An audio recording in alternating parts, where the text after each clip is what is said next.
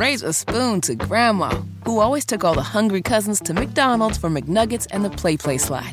Have something sweet in her honor.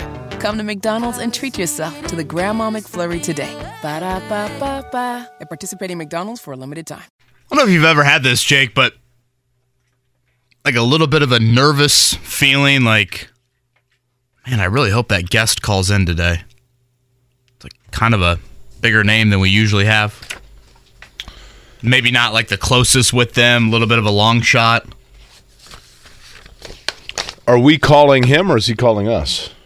We are calling Bob Costas today around 9 o'clock, and he's been terrific with communication back and forth. I don't want to act like that is part of the issue, but I mean, I kind of feel that way about Aaliyah Boston earlier this week when she's on Good Morning America. I don't think Bob Costas is making a lot of hits on the old 20-second mid-market radio show throughout his week. So very grateful that he's going to join us, but again, just a little ounce or two of nerves. I'm like, man, I really hope he answers when Mark dials him up. He's said to call him on his landline. I'm impressed he has a landline. I appreciate that. Sound quality purposes. Oh, yeah. Well, he gets it, right? He's a pro. He's been around a while. He is a pro. He's going to join us coming up at 9 o'clock. Dane Brugler at 8:15. You've heard Dane on with us before. The Athletic NFL draft analyst. He is not very high on Hendon Hooker. He's got Anthony Richardson, Will Levis pretty close together. He's got a lot of Purdue guys ranked in his big old beast is what he calls it. Over, I think, 400 prospects he ranks. So we'll chat with Dane coming up in the 8 o'clock hour. I think I told you, Kevin, when my first real job in media was in St. Louis.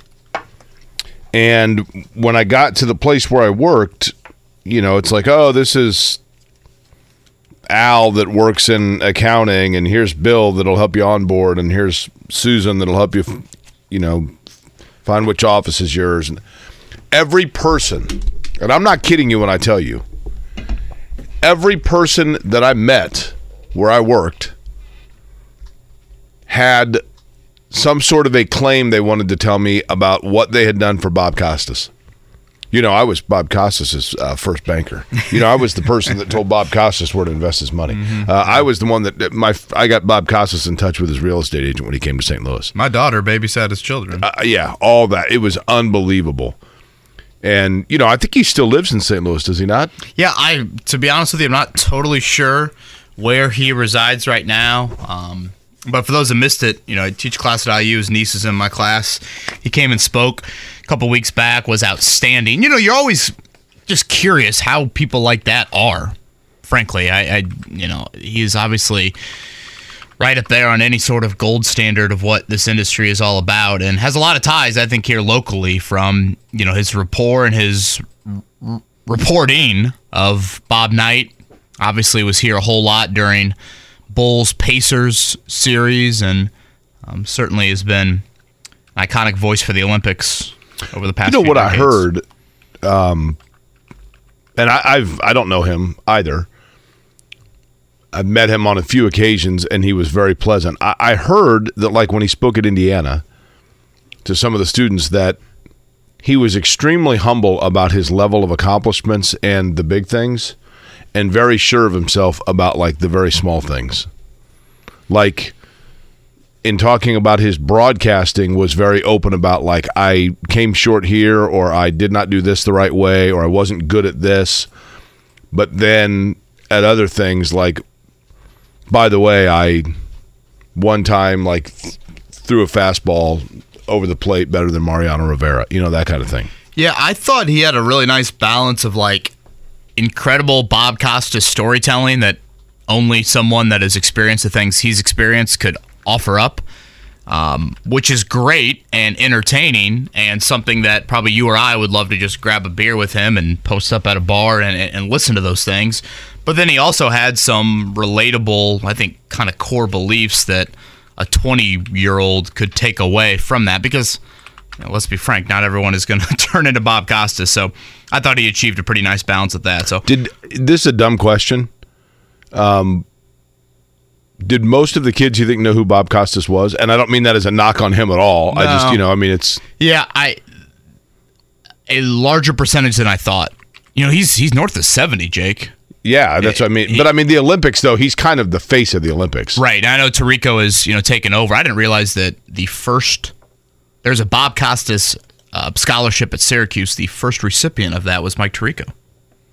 Fitting how that torch has been passed. I think I've told you before, I was thinking about this morning. And good morning to you, by the way, on, again, Picture Perfect Thursday morning here. Jake Query along with Kevin Bowen. Roy G. Biv, right over Riley Towers. Mark Dykton here as well.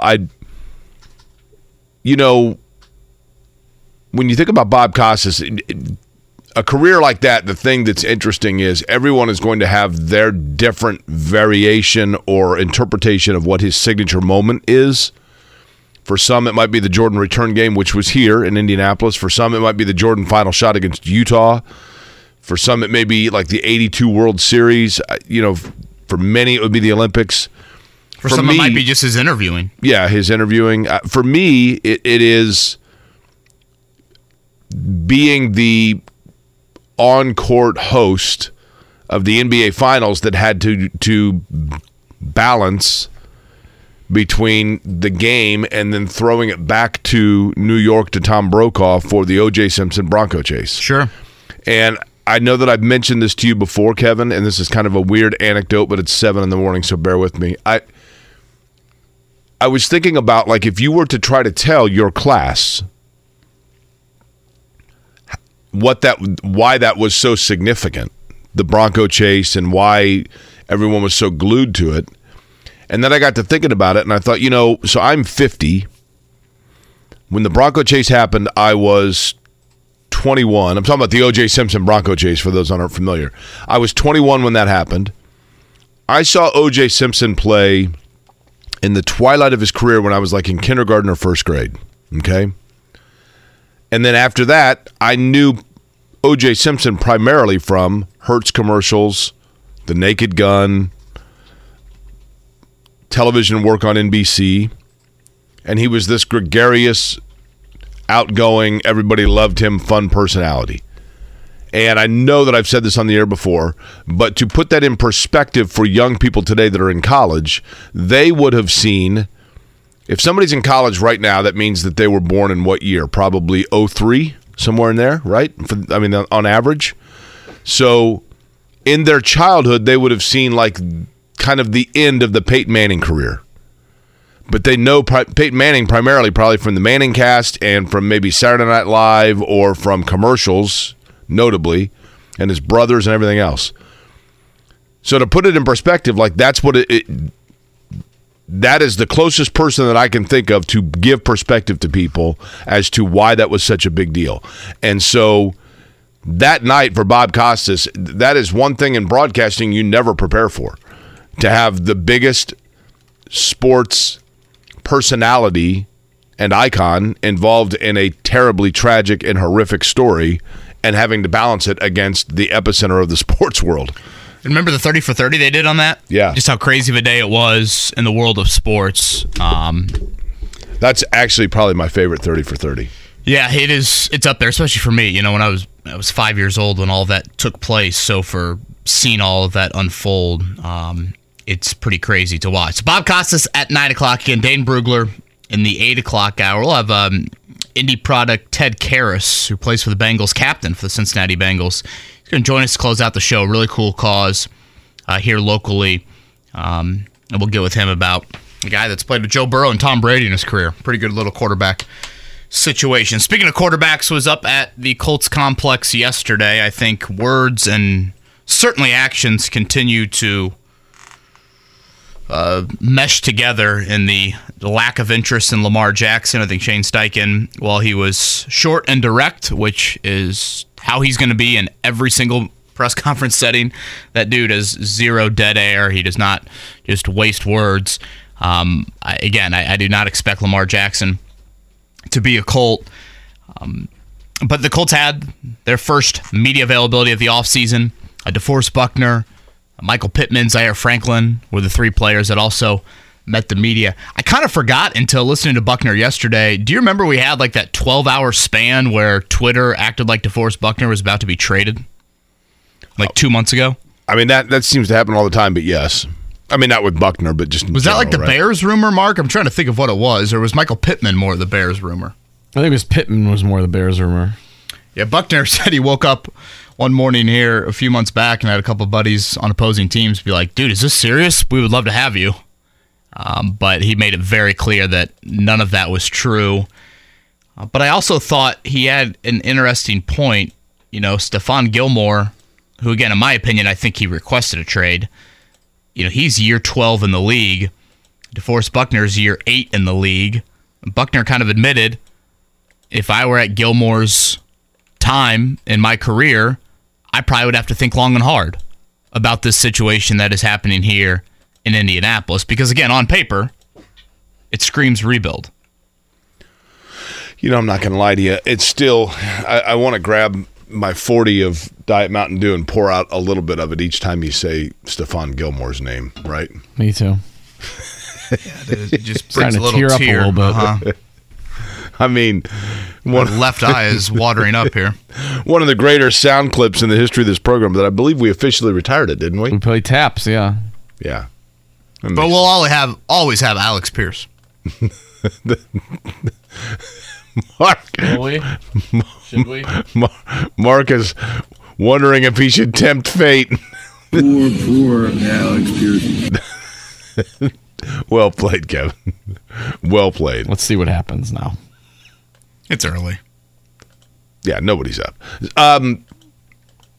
Kevin, tell me what all goes on at the different like OTAs and get-togethers. I mean, I always think of it as when I was in college and I was in a fraternity, we had what was called summer chapter. And I think it was like, you know, we convinced our parents that we had to get together and vote on things and appropriate money and whatever else. And in reality, it was everybody just getting together to, oh my gosh, we haven't gotten together and had beers together in 6 weeks. Let's do it again and reminisce about the old times of last semester.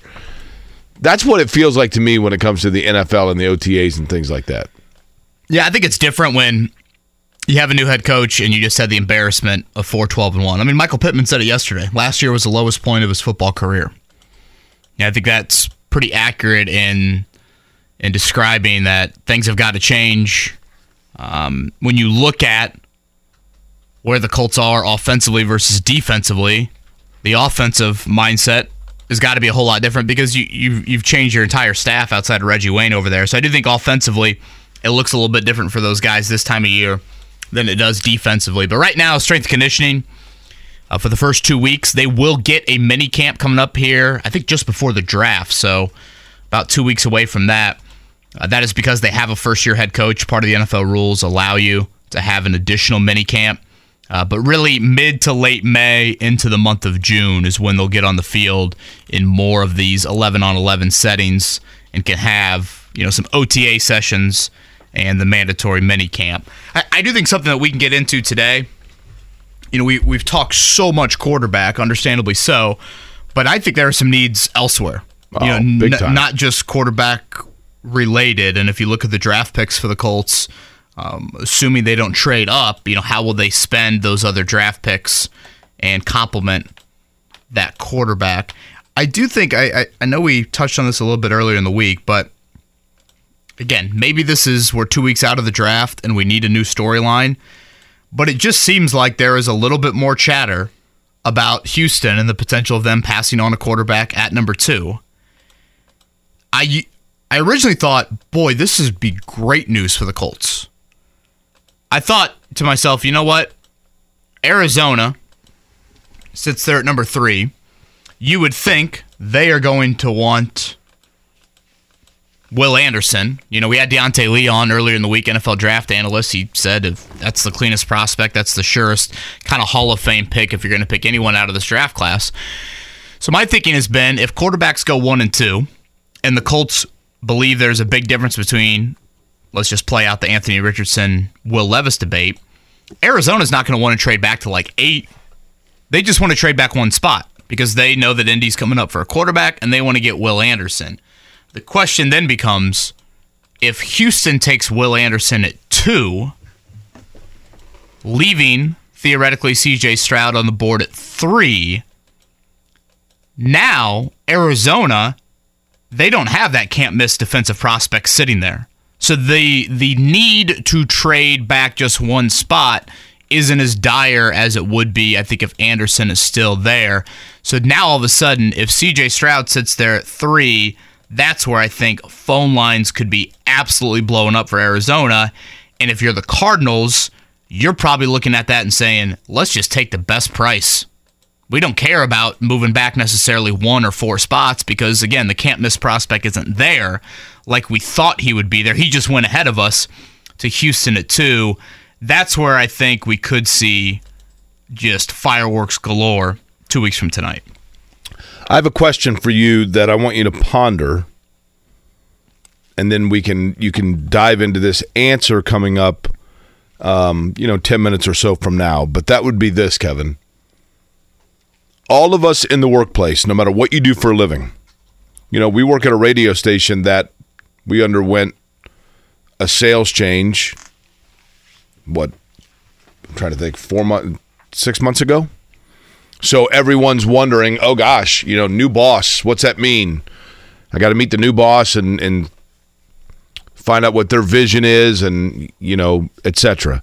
And that is true for any line of work. I don't care what you do for a living. You work in an ad agency, you work at a hospital, you work as an over-the-road trucker, whatever it might be, at some point, you get a new boss. And it's like, so what? Have you met the new boss yet? Well, no, but, I meet the new boss this week, and I'm really hoping that the new boss likes the way the old boss did it, because I did. Now, every time that happens, you try to determine, no matter what your role is at your place of work, you are trying to determine whether or not your work approach is aligned with the philosophies of the new boss, etc. Sometimes some people you can look at and immediately go, I don't know how that's going to work out. Other times you're like, this is a great opportunity for that person because they've maybe been a little overlooked by the old boss.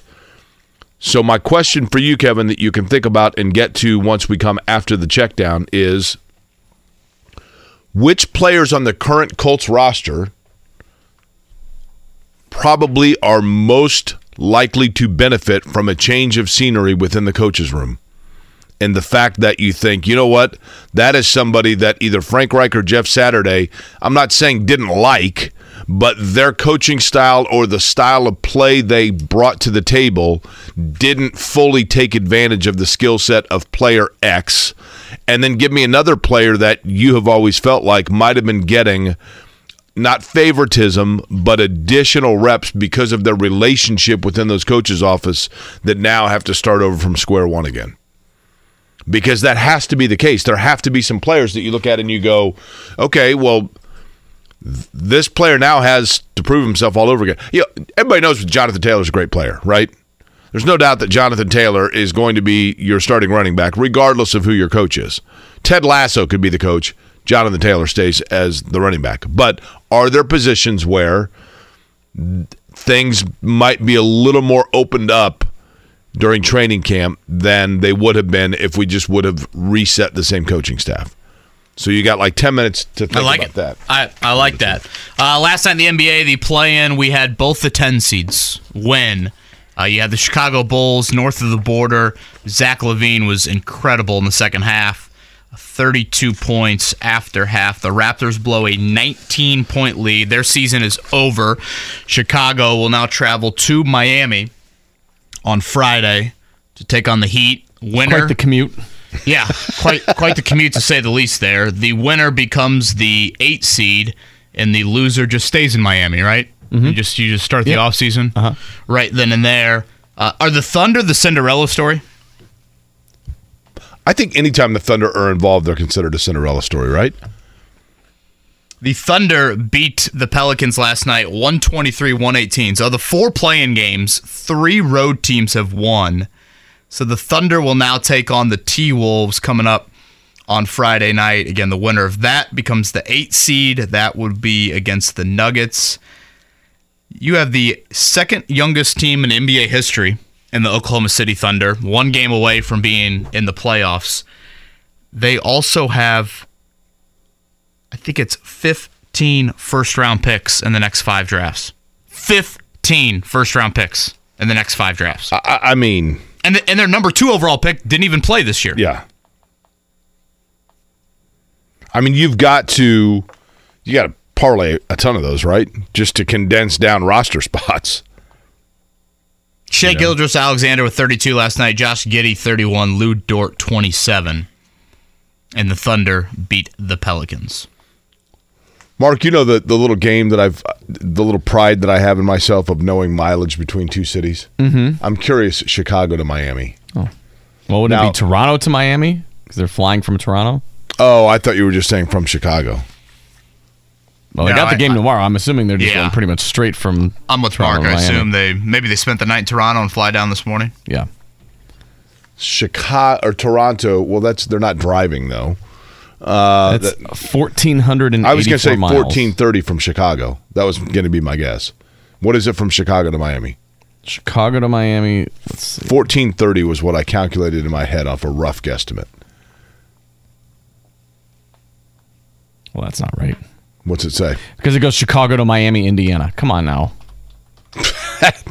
Didn't we determine there's not a Miami, Indiana, but there's a Miami County? 1,378 miles. Okay, I was up by 48 Toronto was miles. 14. I always thought for some reason Ruth Riley was from Miami, Indiana. Isn't there? She's a great player. She was a great player. Isn't it Miami County, Indiana? Yeah, but I think The high school reason North. I thought like isn't it was the high school listed, in North Miami? I thought it was listed like Niele Ivey from St. Louis, Missouri. Ruth Riley from Miami, Would Indiana. that make Indiana Beach South Beach? That very well could be. You aren't the first person that has said that. Really? Just a glorious beach. Yeah. Okay. There is more than corn in Indiana. How about the Rays? Should we get Trisha Whitaker on at this point? I mean, this is incredible. You know what's interesting is the Rays are now, 12-0, right? After their 9-7 win last night over the Red Sox, Rays 12-0, 1,000 people for each win. Crowds are struggling. I mean, honestly, if you're in Tampa, why would you go? 12. When you look at this weather. I think I saw that. They got 12,000 people. I mean, it is weird. I went to the Metrodome. I saw the Twins play. I had to cover Pacers Summer League one year when it was in Minneapolis. Sue Foster was the What an videographer. awful place for Summer League. Yeah, it was. So Sue Foster, the videographer for Channel 6, and I went up to Minneapolis for like 3 days, and we're like, oh, let's go to the Twins game. And it was at the Metrodome, which was basically the RCA Dome, but a little bit wider. And that was wider, by the way. And it was weird to watch baseball indoors on carpet. And that's what I think. I mean, if you live in the Tampa-St. Pete area, it would be odd to go inside and just watch baseball in Well, you obviously a understand why they don't stadium play that outdoors. was totally. But a stadium that was super cool when it first opened for like 6 weeks. And then it was like, this place is weird. And I guess several people pointed out to me, if you live in Tampa, the commute from Tampa to St. Pete is like, no thanks, especially like in the middle of the day. I mean, it takes forever. Yeah, the Rays don't pack them in, but I do think people there care. My cousin lives in Tampa and all about the Rays. One game away from tying the modern day record of 13-0 to start a season. So pretty darn incredible what the Rays have been doing. Percentage you think of the population, sports population, maybe our listening audience that can name the Tampa Bay Rays manager? Oh, 5%. 5? I think 5 is very high. How about this? I'd say 0.5. How many can name 3 Rays? Ray Buchanan, Ray Cortopassi, Ray LaMontagne. There we go. Ray Liotta. Ray Liotta. R.I.P. Yeah, after Rosarena, that's where I'm kind of like, Carl Crawford still a Ray? Tyler Glass now, former Indianapolis Indian. Kevin Cash, by the way, the manager. Shane McCallahan, or however you say it. He started the All-Star game a few years ago. And you got Wandy Diaz. God, Cash has been there for Or a while. Wander Franco, Yandy Diaz, that's what it is. Boom, I'm naming like 5 of them. Look at you. Look at me go. Just Rays expert. I'm playing MLB The Show on Xbox, that's why. It is an absolutely beautiful Thursday morning. That has been a statement we have said pretty much all week long. Beautiful weather this entire week in Indy. Hopefully you have enjoyed getting outdoors for a bit of it. Dane Brugler coming up in the 8 o'clock hour. Again, NFL draft analyst from The Athletic. We'll chat with him. Bob Costas at 9. And Cincinnati Bengals center Ted Karras going to join us to round out the show today. Kevin Bowe and Jake Quarry, Mark Dykton right here on 93.5, 107.5 The Fan. The Morning Checkdown. Omaha! On 93.5 and 107.5 The Fan. All right, both the 10 seeds, they win last night in the play-in of the NBA playoffs. So it would be the Chicago Bulls upsetting the Toronto Raptors 109-105, coming back from 19 down in the third quarter. The Bulls win behind Zach LaVine's just incredible performance. 39 points for LaVine, 32 in the second half. That is the first time since November 2018 that the Raptors have blown a lead of that size. So that ends Toronto's season, and it keeps Chicago's alive until Friday night when Chicago takes on Miami down in South Beach. And Jake, out west, it was the Thunder getting it done. The Oklahoma City Thunder, who have 27 first-round picks over the next 3 years, right? Mm-hmm. Yeah, 29. And have had, Just theoretically have had 27 in the last 3 years. Maybe it's finally... honestly, that's got to be a patient fan base because they've been waiting for a while on that. And then, of course, Chet Holmgren not available for Oak City this year. Major League Baseball. I was going to say, did you guys see DeMar DeRozan's daughter just like she was the difference maker, the Raptors right? last night? Yeah, she was awesome. She was like talking smack to her former friends. Yelling during free throws and everything. She was great. Last night in Major League Baseball was the Cardinals over the Rockies 7-4. Braves over the Reds 5-4. White Sox on the short end with the Twins 3-1. The games of note in our PBR sweepstakes. Oakland over the cute fella Orioles 8-4.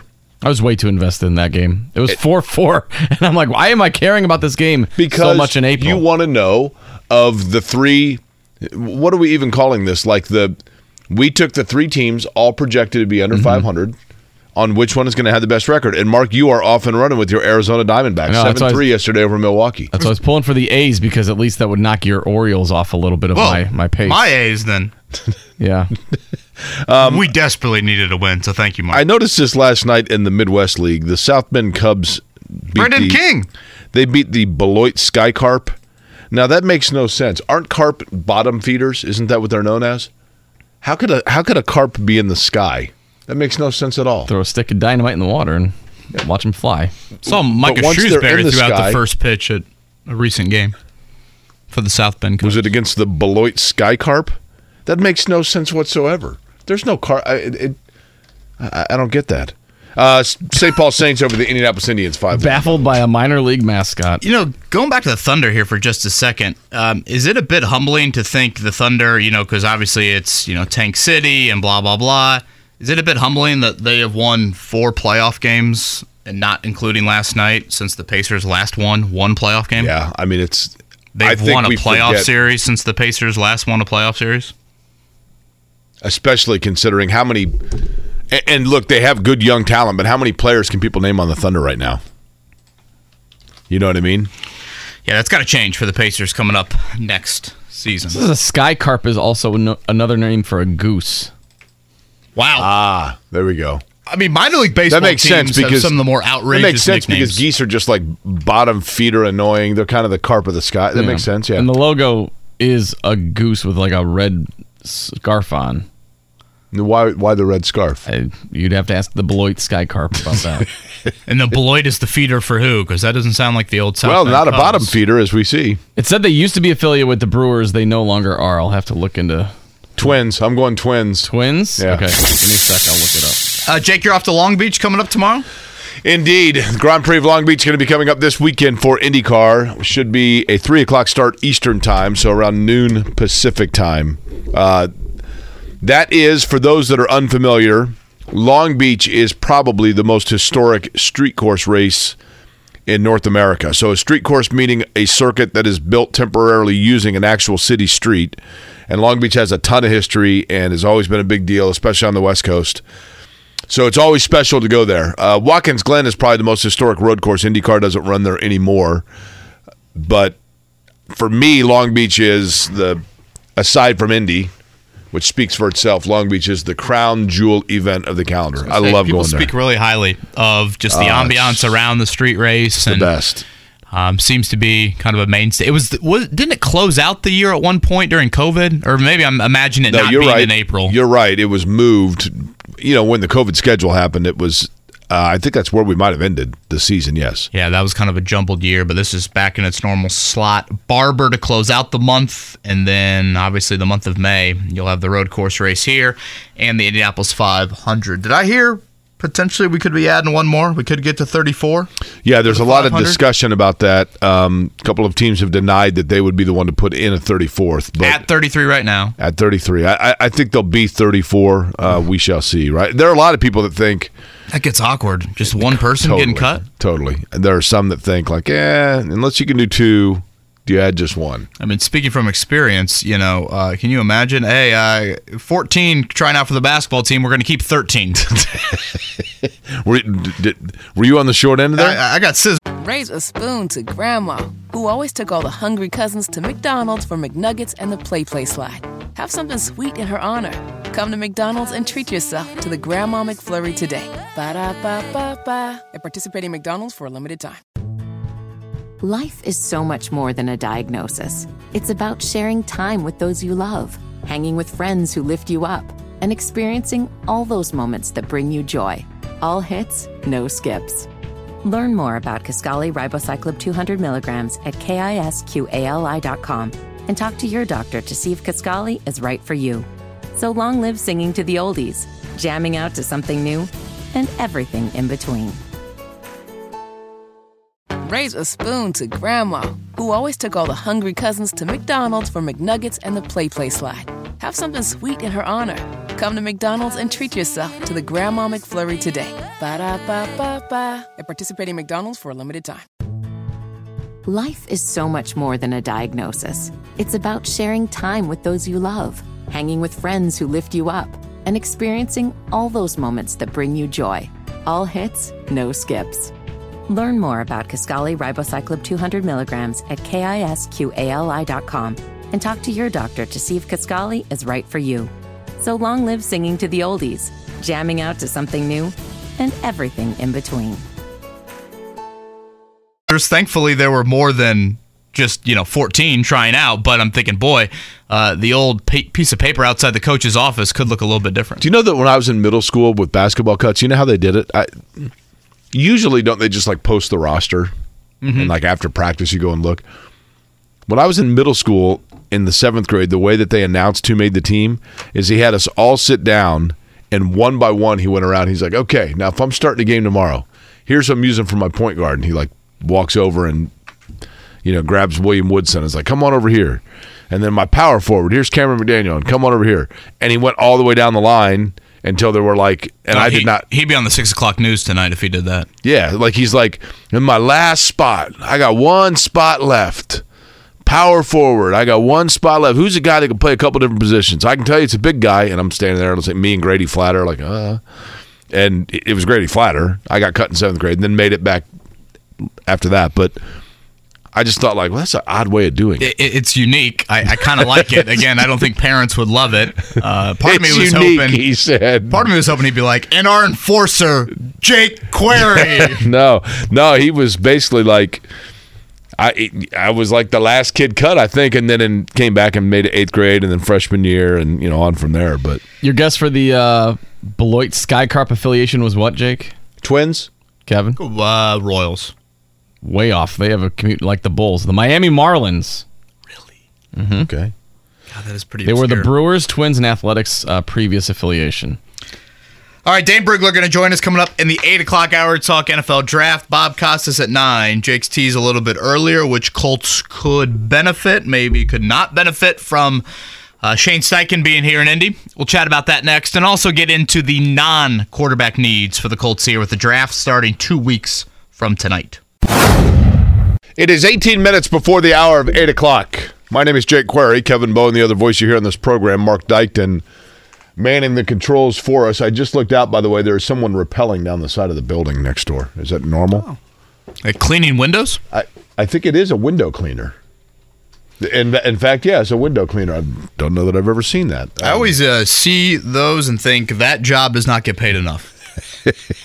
Every once in a while, is it necessary? Every once in a while, you see the story on the news every once in a while where they're like, 2 window washers got stuck when their rappel line froze. A squirt gun with some soap and water on the circle and just fired it up there? Can't you just I guess you wouldn't be able to reach out and like reach underneath and do the upper, but then like what do you do for the lower? I don't know. But yeah, anyway, there's somebody doing it out here. Kevin, we talked about it earlier. The Colts are gathering together. They have name tags over on West 56th Street. Hello, my name is. And Shane Steichen, the new head coach, is walking around the locker room and saying to everybody, well, oh, okay, yes, Mr. Taylor, I believe we've met. Nice to meet you. So the question becomes, now that you have a new head coach, give me the two players that when they heard the Colts made a coaching change thought to themselves, hallelujah. Not because I didn't like Jeff Saturday, not because I didn't like Frank Reich, but I just feel like a different philosophy or approach or personality is most going to benefit me because I feel like for whatever reason I just was kind of out of favor or off to the side. And now a new lease. Give me two guys that fall into that category for you. So one immediately came to mind, and that was Jelani Woods. I thought there were moments, particularly late last season, the Pittsburgh game really stands out where Jelani Woods had, I thought, what was kind of a coming out party, and then just kind of got fizzled out the rest of the season. And again, I think you can acknowledge with the passing game, there were a lot of factors that played into such a poor effort there. But still, that was a bit odd to me that you didn't try to kind of pepper him a little bit later in the year because, what do we see with the Pacers down the stretch? It was play Andrew Nembhard and Benedict Mathurin until their sneakers fall off. And I didn't get the sense that they tried that as much with Jelani Woods or Alec Pierce. And I felt like they should have, considering the trajectory of where the season was at and where it was heading. So he's the first one. Jake, I might cop out with the second one and just kind of throw the entire offense in general. I just think you needed some fresh ideas, thoughts, a little bit more of a different schematic approach to that side of the ball. A name that I'm curious how they will react because I think their play has dipped in recent years. It was a name that we've talked about as a potential cut and or trade candidate. I think he's approaching the age of 30, if not already at 30, but what's 2023 in the future hold for Ryan Kelly? How much was offensive line issues in the past few years related to their position coach, Chris Strasser? Right. And how much was it just injuries starting to kind of get to Quentin Nelson, especially get to Ryan Kelly, get to Braden Smith a little bit? Because I thought all three of them, in different levels, their games dipped this past season. But I would think Jelani Woods, and certainly some of it is just natural year one to year two. But tight ends were a big part of what Philadelphia did, and certainly there's history with the Chargers for Shane Steichen as well. But I would go with him individually. Okay, I would think the tight end position. Now, I think I told you in talking to people about the tight end, people inside the building actually were like, "Look, we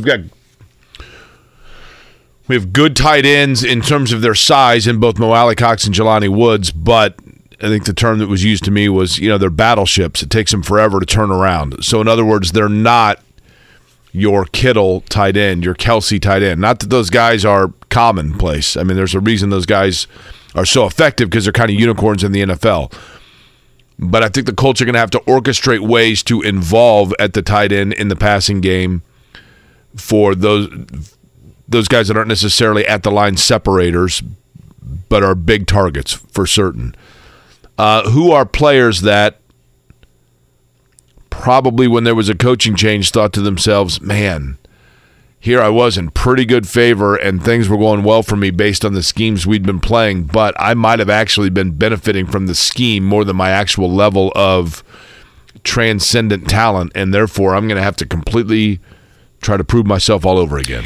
Yeah, I mean, it's kind of a cop-out, Jake, but no one really jumps off the page because it's not like the Colts have made many moves on offense. I mean, I guess Paris Campbell and Yannick Ngakoue are gone, but, I mean, as of right now, and this is, I would say, a tad scary, we're a month into free agency, and, Jake, if you went out there and had a starting offense tomorrow, only two guys would be different.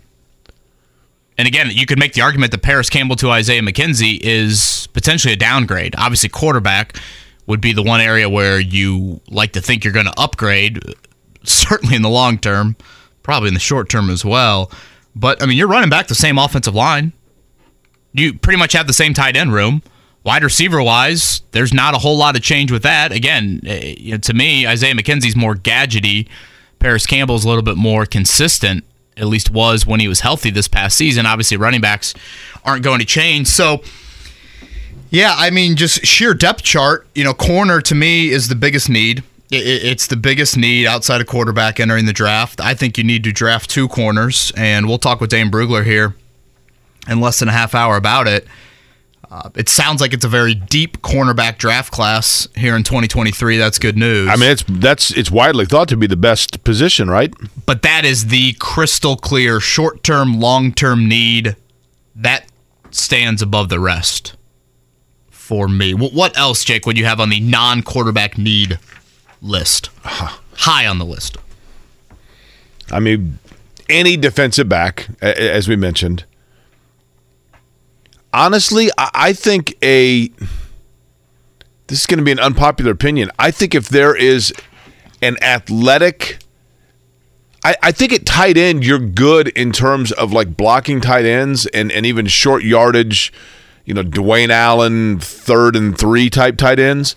But yard after catch, stretch tight ends. I don't know how many of those guys are out there, Kevin, but if there's one available, I think especially in an offense that Steichen would like to get going, that is one that you got to take a look at. If there's a super athletic, and I realize those guys are not a dime a dozen, but I think that if you look at the teams in the NFL that are really opening up offense, a lot of times it starts with having a legit yard after catch weapon at the tight end position. See, that's interesting. I would probably go more you need a blocking tight end than you need the other. I thought the blocking... I mean, granted, Jack Doyle was... Doyle sorely last season. I don't disagree there, but I think that's because, Kevin, you didn't have the blocking tight end in Mo Alley Cox or Jelani Woods, partially because you were trying so hard to get those guys as your talent-based tight ends, your involvement in passing game stretch tight ends. If you can get a guy that is legitimately those two guys, then you take advantage of their size by making them an off-the-line receiver and a blocking tight end. Don't get me wrong. A dynamic tight end would be great. And again, I realize that's, they're not a dime a dozen. I get it. And I think you can make the argument when we just talk corner and we talk tight end, I think there are a lot of people out there that believe those are the 2 deepest positions in this draft. How I look at, because part of me says every move this offseason. Let's go Pacers for a second. How I look at the Pacers offseason, my first thought with every single move the Pacers are about to make is, does this get us better on the defensive end of the floor?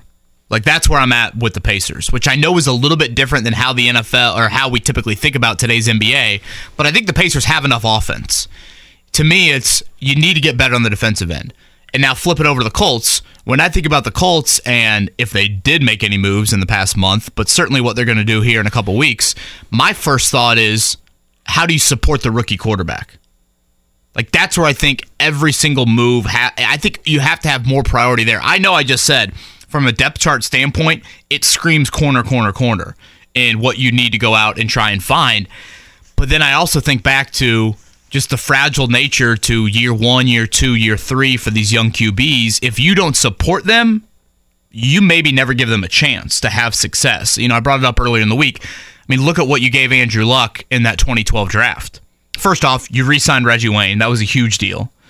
You went out and you got Donnie Avery, and I know the bar is pretty low, but Donnie Avery was actually the one free agent wideout in the past decade that's actually done something for the Colts. That was actually, when they signed him, that was a decent needle mover. Yeah, and it worked. And then after that, boom, Kobe Fleener, Dwayne Allen, T.Y. Hilton, and all of those guys, had various degrees of success, particularly early on with Luck. So I would throw corner on the list.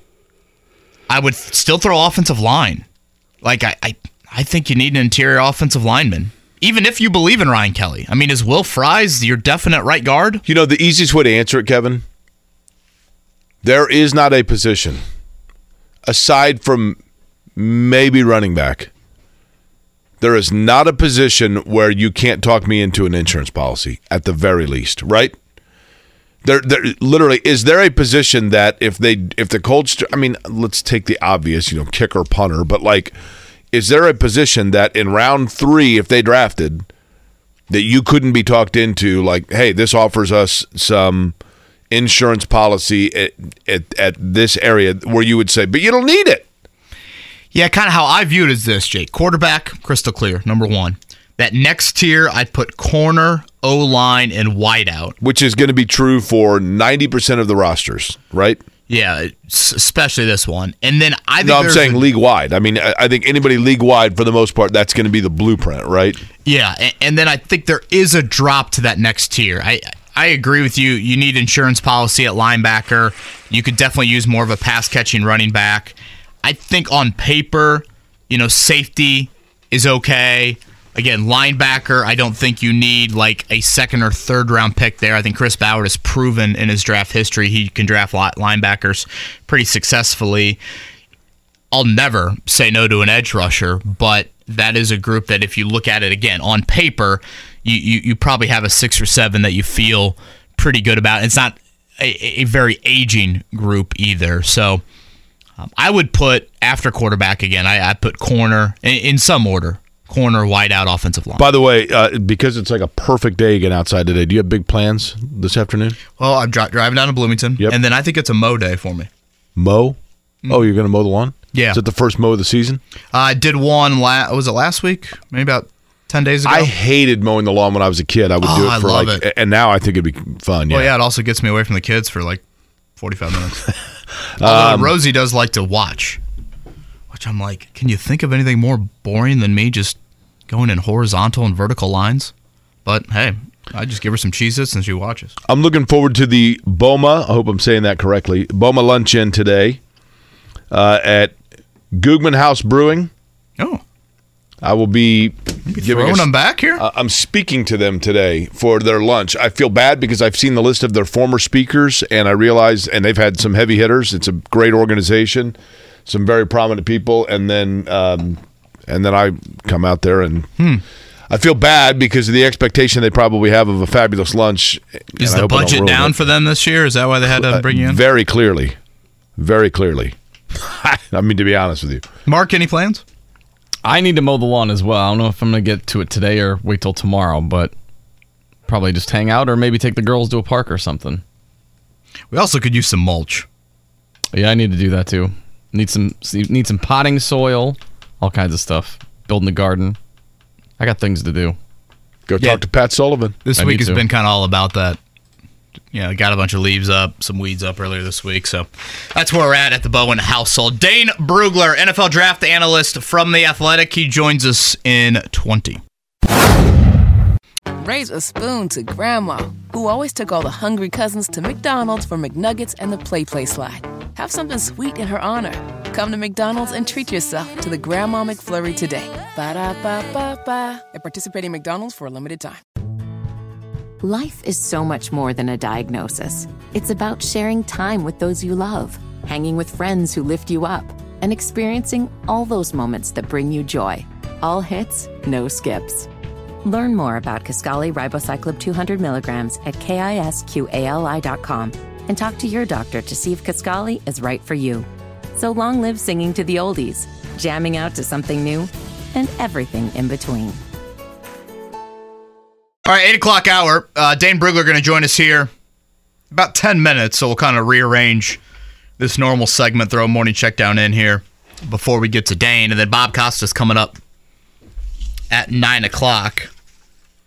I might be reading into this a little bit too much here, Jake, and maybe this is me speaking as a Notre Dame fan, but did you see Cliff Kingsbury to USC?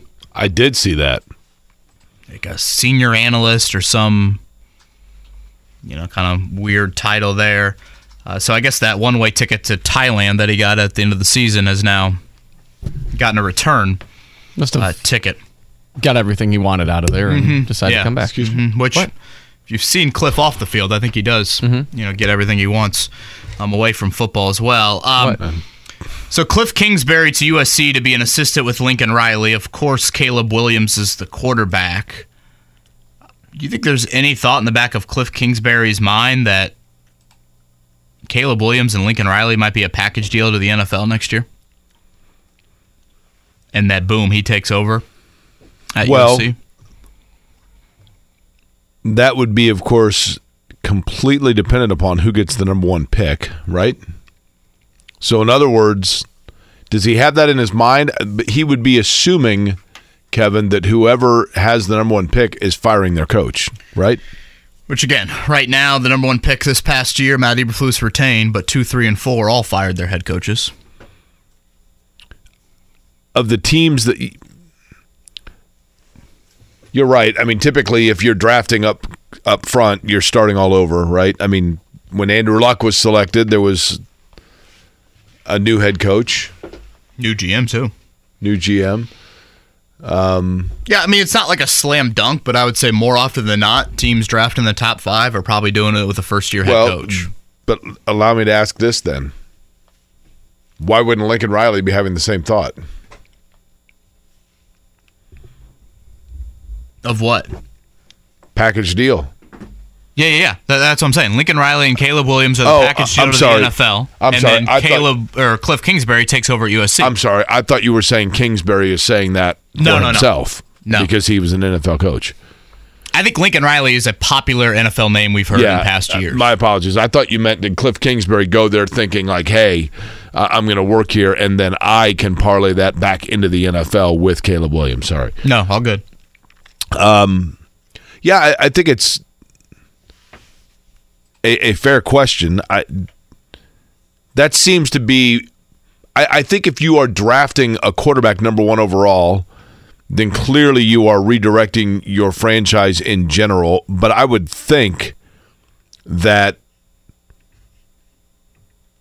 just feels like taking on the quarterback and the coach that he comes with is, I don't know how to word it, like biting off more a bigger slice of the pie than you want is a weird way of saying it because you're probably replacing coach as well. So, but the buy one get one though, I would just be hesitant about. I don't know why, because what if it doesn't work out with one of them? You know what I mean? Devil's advocate say you're supporting your rookie quarterback more than most, and having a guy that he's pretty familiar with. Yeah, I mean, how much of the NFL game, you know, like if it was Kingsbury, for example, that's a guy that's coached in the NFL. Right.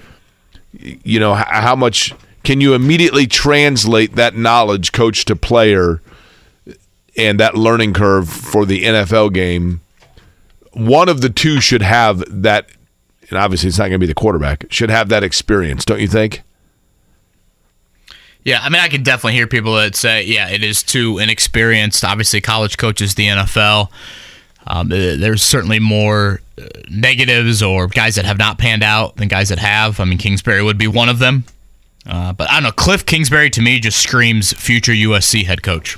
I mean, he certainly looks the part, right? See, Notre Dame women and South Carolina women will play in Paris next year to open up the women's basketball season. Didn't Notre Dame... I was thinking the football team had some sort of trip there, but I'm wrong. The football team will play in Dublin next year. Dublin's what I'm thinking of. And they did it, I want to say, it's probably been about a decade ago at this point. Probably about 8 or 10 years ago they played there. But, yeah, Dawn Staley and Niele Ivey taking their teams over there to play in Paris to start. I absolutely wish that they still had – it's unfortunate. It was a victim of COVID, and I don't know that it returns. But the one-way direct flight nonstop from Indianapolis to Paris was the most unbelievable thing ever. I forgot about that. And was it once a week? I think it was twice. I think it might have been on Tuesdays and Thursdays. Maybe it was once, but we took it. And I still maintain, Kevin, the two most surreal Indianapolis events of my life as a native of Indianapolis. And I mean, I'm a kid that went down and sat for literally 5 hours right out here on Capitol to watch the RCA Dome, then the Hoosier Dome, get inflated. We sat for like 3.5 hours before you could even see the Teflon. And then all of a sudden, like you could see it and people erupted in cheer, and then it took another 3 hours for it to inflate all the way. And we thought it was the greatest thing ever. It was like watching the world's largest bouncy house show up at the Showbiz parking lot. But sounds like an activity maybe a week from today some people would enjoy on 420. I was 10. Is it just me, or is that a giant balloon blown up behind it? Nowadays, you never know, especially in some other states. I mean, Jack's Donuts is right there. It's perfect, right? Buca de Beppo, you imagine that? Boy. But I remember walking around downtown Indianapolis during the Super Bowl when it was here in 2012 and just being like, I can't believe this is my hometown. I can't believe this is happening in Indianapolis. It was, I mean, in a good way, right? And the other one was when we returned from Paris, being in the Paris airport and walking up to the board of departing flights, and it's like Amsterdam, Brussels, Frankfurt, Indianapolis. And you're like, what? There's 90% of these people in here are looking at that board like, where is this place? And then you walked through at the gates looking for, now which gate is ours? It's like, oh, it's pretty obvious. It's the one that's littered with people in crusted Lee jeans and Peyton Manning jerseys that have really gotten dressed up for their international cultural experience. It's the old I-step test. Which city doesn't fit on this list here? That is correct. We're going to get to Dane Brugler here in about 5 minutes. We'll keep him on for the rest of the segment, so that means we'll shift some things around. Let's do a morning check down before we get to Dane. The Morning Checkdown. On 93.5 and 107.5 The Fan. So far in the NBA playoffs, we've had quite a few upsets. The play-in format has led to 3 road teams winning. Last night, both the 10 seeds kept their seasons alive, and they'll try to get into that NBA bracket coming up on Friday. The first one was north of the border. It was the Chicago Bulls behind 39 from Zach LaVine. They come back from 19 down in the third quarter. They beat the Raptors 109-105. So now Chicago will take on Miami on Friday. The winner of that will face the number 1 seed Bucks in the first round of the playoffs. Out west, you had the Thunder win 123-118 over the Pelicans. So now Oklahoma City will take on Minnesota this Friday. The winner of that will take on the Nuggets in the Western Conference play. Major League Baseball yesterday. Cardinals over the Rockies 7-4. It was the Braves over the Reds. Well, where are you going to go? The Reds bullpen. Go ahead, Mark. Just play the whole thing. Go ahead. I know you want to. Are you going to abandon being a Reds fan? Are you going to abandon following this team? I said this to JMV every time it gets me yesterday, and that clip is just incredibly hilarious and so sad if you're a Reds fan. I said this to him yesterday. They're in Atlanta right now, Jake. I think they just got swept by the Braves, actually. You know the freeze in Atlanta? A guy comes out and runs against a fan. And always, slowly reins him in. He's wearing like a full bodysuit type thing. Yeah. That's like a Reds game. So the Reds fan is like the Reds starting for the first 7 innings. They've got a lead. They're playing ahead. This is great. And then when the bullpen gets in the game, that's when they let the freeze out of the gate. Yeah. And slowly but surely, the opposing team just, reel, boom, we'll break your heart right at the finish line. And that's been the Reds all year long. And by all year long, we aren't even at Earth Day, and the Reds are already out of it. They are pretty much out of it, yes. But they're White Sox. Get Shohei next year, so don't worry about it. Excuse me? They're going to get Shohei Ohtani. Better chance Shohei plays for Beloit than he plays for the Reds. Oh, that's the Sky Carps. This is Ohtani doing with the Sky Carp. Twins over the White Sox 3-1 yesterday. It was Yanks over the Guardians 4-3. And in our battle for the PBR, Red Sox short end against the Tampa Bay Rays. I guess nobody had the Red Sox, right? No. Sorry. But let's get to that because Tampa now 12-0. And then you look at the teams that we each had. It was Kevin's Athletics over my cute fella Orioles 8-4. And Mark, your Diamondbacks continue to play well. They beat Milwaukee 7-3. Indianapolis Indians 5-1 losers to the St. Paul Saints. The Rays will go for 13-0 today at 1 o'clock or 1:10. That is against the Red Sox. Corey Kluber for Boston, Jeffrey Springs for Tampa. If they indeed get to 13-0, that will tie the modern record for the best start in Major League. Now, what's the non-modern record? Team in the 1800s, I forget the name. They started like 20-0, but back then that was when like walks were like 6 balls or something. It was the Easton Sky Carps. Started out 16-0, right? The St. Louis Maroons in 1884. Okay. 20-0. A maroon, huh? Pitchers just started throwing overhand back then. You know, in St. Louis, gosh, I can't believe Sportsman's Park. Was Sportsman Park St. Louis? Scotty will know. But the stadium where the St. Louis Browns played, I lived in St. Louis, worked in St. Louis for 3 years, and and then all of a sudden one day it was just like, I wonder where that is. Yeah, Sportsman's Park was in Missouri. Yeah, and finally one day I found the location of it, and it's interesting. It's just like a regular. It'd be like the equivalent today of I don't know. I mean, 56th and Zionsville Road or something, and then there's just a sign on this site was where, you know, Joe Metwick and, you know, all these great players played, and the World Series was held, and for the St. Louis Browns. And it's just the world kept going on, and the St. Louis Cardinals, the world's smartest baseball fans, stayed in town and just stayed with the other team. Not a very Cardinals-like start to the year, but typically they turn it on August and September. Dane Brugler, NFL draft analyst from The Athletic, going to join us here in a few. Dane comes out with an annual document, is putting it lightly. Just massive production called the Manifesto. Thank you, Mark. That's probably an accurate way to put it. Called The Beast. He has over 400 prospects in there. Jake, he's ranked the top 10 long snappers in this draft. Colts in the mix for that? I think Luke Rhodes is pretty good here. Isn't that usually the UDFA, undrafted free agent position? I would say that does qualify. He's got a Indy kid in there. He's got an Indiana State kid in there. He's got a Butler kid in there. You know my question that I'm going to ask right off the top, because I've asked every draft expert this.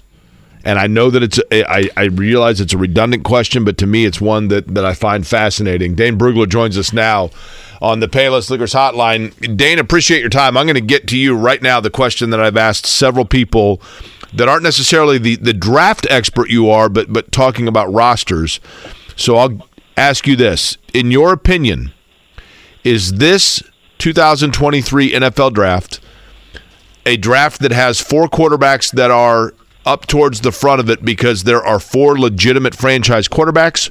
Or does it have quarterbacks up towards the front of it because strictly there are 4 franchises up front that all need quarterbacks?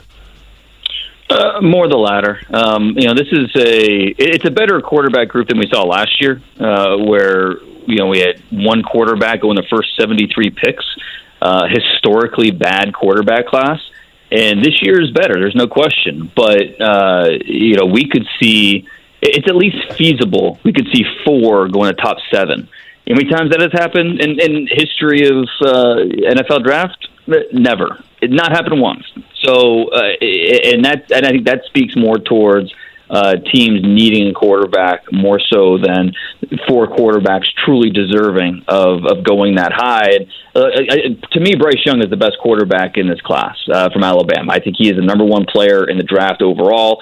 And, he's a complete outlier. The moment he's drafted, he'll be the smallest player in the NFL at his position.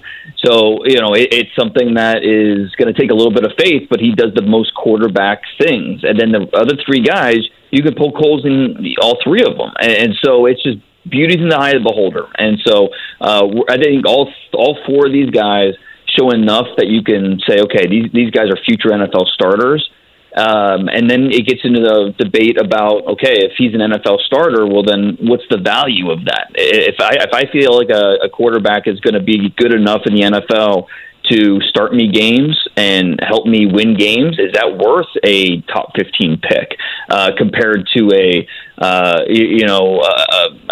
guard or a defensive tackle or whatever a value another position gives? So it's a loaded kind of question because you get into some of these value questions, but no, I think it's more of the latter where I don't think we have 4 truly quote unquote franchise type prospects at the position. Dane, in my opinion, so we're going to say strictly, let's just say for the sake of the question here, that it comes down to it in the Colts, the 2 quarterbacks that are there are Richardson and Levis, and that they are debating between those 2. In your opinion, and see if this makes sense the way I ask this, which is a greater gap? The level of how ready they are to play right now between those 2 guys, theoretically Levis being more plug-and-play ready than Richardson at this point, or the level of what you see the gap being in terms of ceiling once they are fully embraced and comfortable within the NFL? Yeah, and I think it's a good question, because that's something that I think some teams are asking themselves, that question. And with Richardson, he's so unique, because we've never really seen a talent like this. We've had 6'4", 245 quarterbacks before, but none that run a 4.43 in the 40-yard dash, or none that have his type of arm strength. But when you're talking about a player that has fewer than 400 career pass attempts, a player that has only 13 career starts, and he's below 500 in those 13 career starts, there's just a lot of football he has not yet experienced. And he didn't come from a big-time high school. Okay, so there's still a lot of football that he has to learn. But at the same time, Anthony Richardson's a guy you want on the field, because the biggest knock on him is just consistency with his accuracy, with his processing, learning defenses, understanding what defenses are trying to do. It's all about things that you're not necessarily going to get from a playbook. It's just sitting and watching and learning. You want this guy getting reps. So how long before we feel, okay, Anthony Richardson's going to get the playbook enough, we can trust him enough to put him out there, and he can operate some form of the offense? That question is going to be, the answer to that question is going to be different from team to team, based off of how willing they are to adjust the playbook to fit the quarterback, just all those different things. And so it's really a team by team type of case, because these quarterbacks are so different with what they're going to give you. Now, Will Levis, I think that he is definitely more pro-ready with what he can do from day one. But I think there's no question that overall Richardson, there's more home run potential there. More of, okay, if this guy hits, he can really be truly special. And at the end of the day, maybe that's what we should be betting on, is the best case of both these guys. And Dane Brugler, the author of The Beast, comes with your subscription to The Athletic. It's a must-have for anybody that wants just an ounce, or many ounces, I should say, information on the NFL draft. Over 400 prospects that Dane goes in depth on. Bryce Young at 1, C.J. Stroud the 4th overall prospect, Anthony Richardson, Will Levis, right, back-to-back, 13 and 14. Dane, you've got Hendon Hooker not in the first round. He's your only quarterback you have with a second or a third-round grade. You have him in the second round. Is it just so much system-related, or is this more age and injury for the question on Hendon Hooker? Well, I think anytime you talk about quarterbacks, you have to talk about timeline, right? We just talked about Richardson and, when is he going to be able to get on the field? And with Hooker, it's the same type of deal. You have to talk about timeline, coming off that injury. So, okay, he's going to not going to be ready for training camp, not going to be ready for the start of the season, whether that's PUP or, whatever designation that ends up being. Okay, so I guess your best case is hopefully he's going to be ready to be your backup over the second half of the season. Maybe he's able to get a start in, maybe late in the year. And then your hope is in year 2 that he enters the year, ready to compete for the starting job. But again, this is a guy coming from an offense where it's half field reads, high to low. It's a lot of things that, are not really conducive to what a lot of NFL teams do and what they ask of their quarterbacks. And so I think he's a smart guy. I think that he can, make that transition, but it's not as seamless as I think a lot of people believe it might be. So now there's a lot of things to like about Hendon Hooker, but I think when you factor in the injury, I think when you factor in the offense that he's coming from, that would worry me quite a bit, drafting a player like that in the first round. But you know what? I think for some teams, you look at Minnesota. Obviously they don't need a quarterback this year. Some other teams picking in the late 1, maybe some in that early 2 range. I think it can make more sense. But for a team that needs a quarterback to come in and make a difference for them in year 1, Hendon Hooker just doesn't make a ton of sense. Yeah, Dane Brugler with us from The Athletic, NFL draft analyst. Dane, we had your colleague Deontay Lee on with us a little bit earlier in the week, and I asked him this. I'll throw it at you. we're way down the road, and the Hall of Fame induction class in 20 years is inducting an offensive member from the 2023 draft class and a defensive member from the 2023 draft class. Who would be the Hall of Famers on offense out of this class and on defense out of this class if you had to bet on one? I'll stick to my board, and that's Bryce Young, and obviously where these guys end up matters so much. That's a big piece to the equation. But Bryce Young, I think, even though he is a complete size outlier, he does some special things at the quarterback position that just make you go, okay, I'm a believer. He's the smallest quarterback that we're going to see back there in the modern era. But as long as he stays healthy, he is his instincts, his ability to feel everything around him, the vision to understand what the defense is doing, but also where these windows are coming open, his accuracy, the processing, it's all special. And I don't say that lightly. I think that he absolutely has a chance to be that type of quarterback where we're talking about him in that light. I think when it's all said and done, he's going to go to Carolina, which I think they have a decent offensive line, decent offensive coaching staff around him. Not many weapons, so we'll see how they build up around him if that comes to fruition. But Bryce Young has that type of ability. On defense, Jalen Carter is the best defensive just talent in this draft, and if he's able to stay, keep things on the straight and narrow, and maturity is something that is never guaranteed, but it's something that over the years, he's able to really come into his own. Jalen Carter has the talent to be the best defensive player from this draft. There's no question. His block destruction is awesome. It's power, it's agility, it's the ability, and it's not just physical traits. It's skill. He has a very keen understanding of how to use his hands, his body control.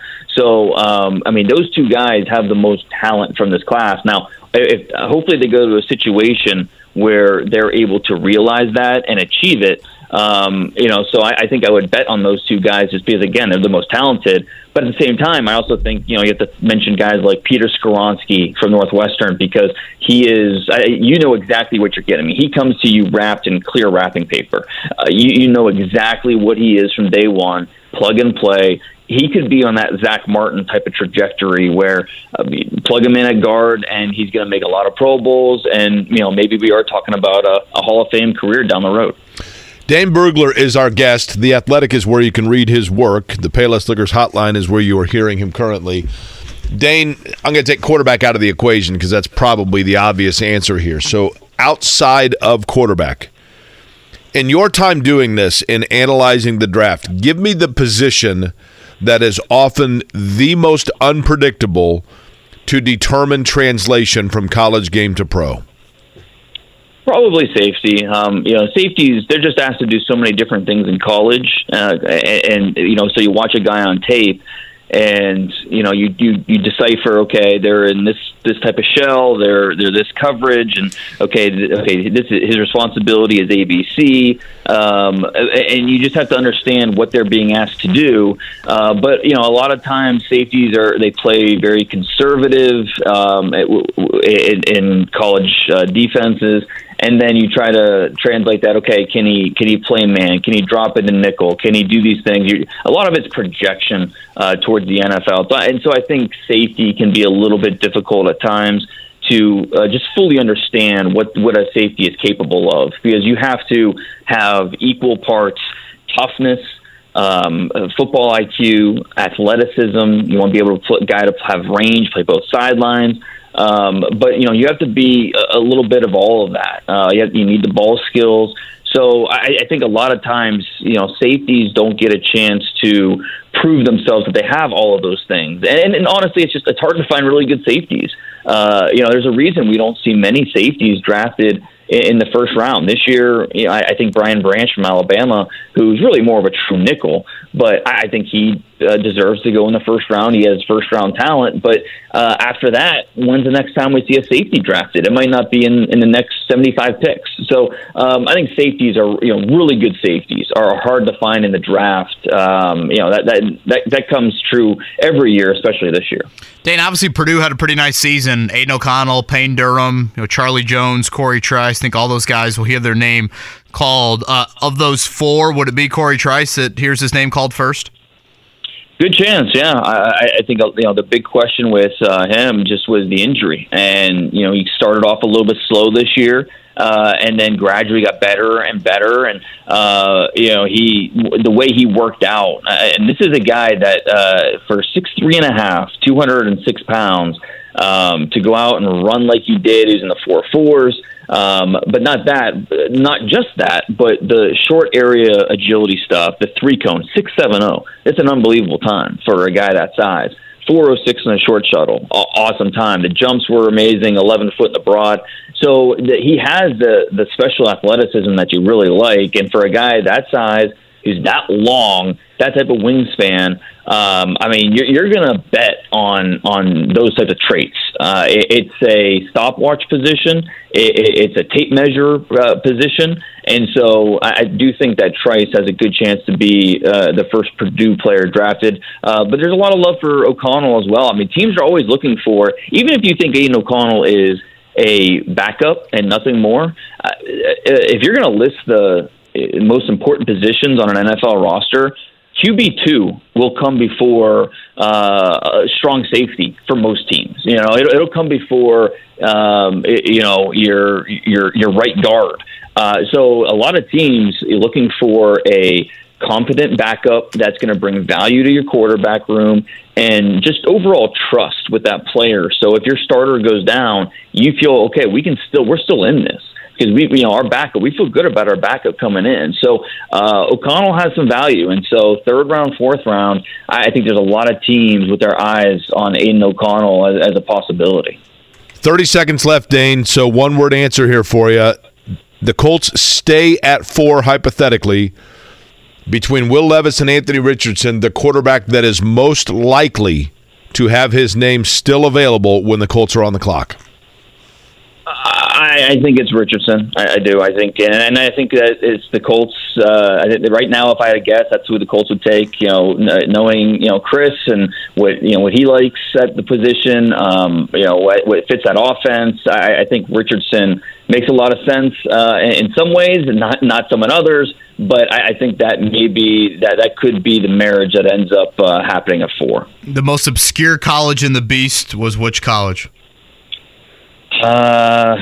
New Mexico Highlands, maybe. There's quite a few where I was like, I wonder what their mascot is. I can just try to a few that I've never heard of, but that's the fun of it every year, is discovering some of these lower level D3. Because I'm a D3 guy, so figuring out some of these D3 schools, D2 schools is fun. The man ranked the top 10 long snappers here in the 2023 draft. He's the one and only Dane Brugler from The Athletic. Dane, great work, man, and as always, thank you.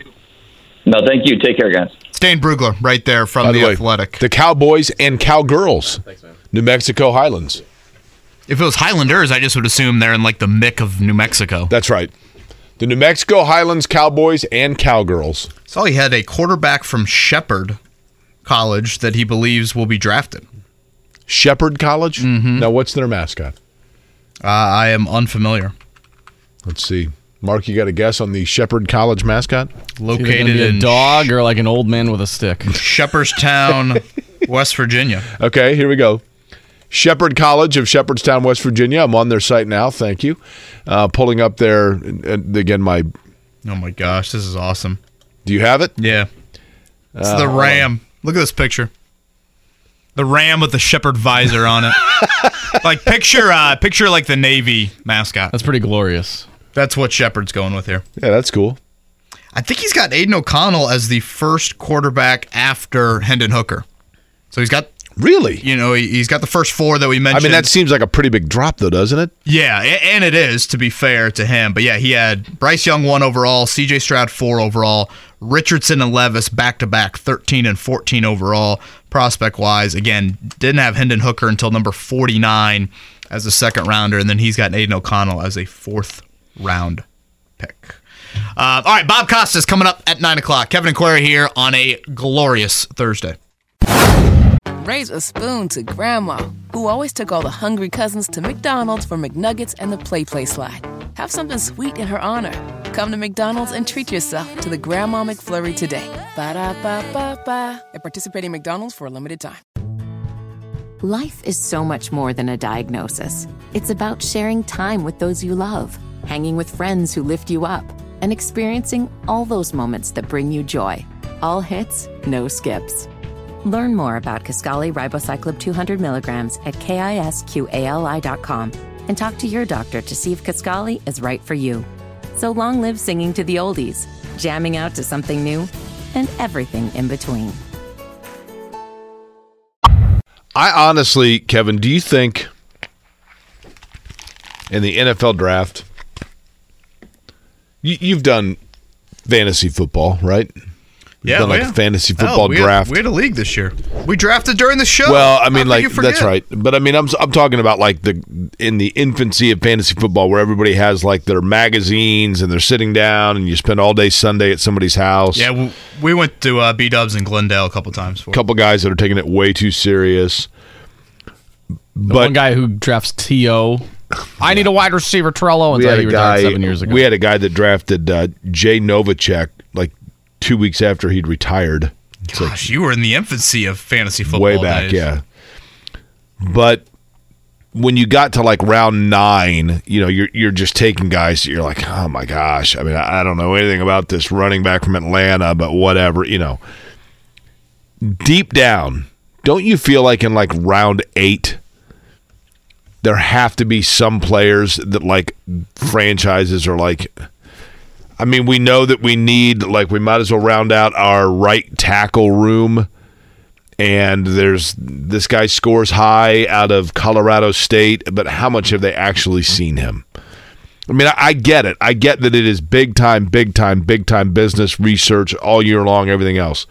But with the number of players that are coming through, isn't it fair to think that there are times where a team is drafting a player that they didn't even do a full in-person meeting and evaluation on? I always find the E.J. Speed story really interesting. So E.J. Speed went to Tarleton State, okay? The Colts didn't even send a scout to the Tarleton State Pro Day. Typically you have these area scouts. So, let's say whatever, you have, 40-some schools in your territory. Typically you're going to go to the vast majority of those pro days. But when they got the numbers in from the Tarleton State Pro Day, E.J. Speed, again, from a testing standpoint, from a size standpoint, he was in, let's just say, the 90th percentile for the linebacker position. All of a sudden, a month before the draft, they're doing some research into him. They start looking at his film. They start looking at his background. I think they brought him in for a visit, if I'm not mistaken. Each team gets 30 of those visits. And boom, next thing you know, they draft E.J. Speed in the 5th round. They had never heard of the guy a month before the draft, and then they draft him in the 5th round. And look at E.J. Speed. He's had a nice NFL career. Zaire Franklin actually was going nuts yesterday about how happy he was that E.J. Speed is back on the roster. Thinks he brings a lot more than I think a lot of people would just look at. So I do think when you get into the ends of day 3, round 7 is the conclusion of the draft. A lot of it is about who is the freakiest testing athlete, and can we turn that guy into something? It's no longer necessarily college production. It's more of, can we find Mike Strawn? Can you find Denzel Good from Mars Hill? Can you find just random school? Is Denzel Good still in the league, by the way? Player under the radar.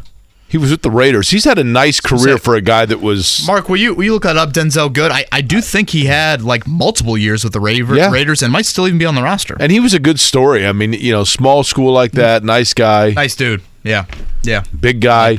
By the way, yesterday when we were talking about pro days, or I'm sorry, what do we call it? The local pro day? Uh-huh. And you were commenting, I think Joel A. Erickson might have been on with us, and we were talking about what franchise is the most kind of limited with that. And you mentioned the Raiders. Yeah. And somebody pointed out to me, they're like, don't forget that Bishop Gorman High School in Las Vegas is like... Ooh, that's a good point. I mean, that's like the St. X that's of the new the West. pipeline, right? Yeah, Denzel totally. Good has retired. He has? When was his last... He filed for retirement July 25th, 2022, so ahead of the season. So how many years, though? So that's 7 years for him? It's a nice career. That's right, yeah. Yeah, speaking of nice careers, Ted Karras going to join us to round out the show here in about an hour. Ted is Cathedral product, played at Illinois, a 6th-round pick, and he's played over 100 games in the NFL. He's a captain right now for the Bengals. You know, that sort of thought process, Jake, of like, and again, this is where Chris Ballard has definitely differed. Interior linemen, you can find quality guys in day 3. Whereas Ballard has said, no, we're going to draft those earlier.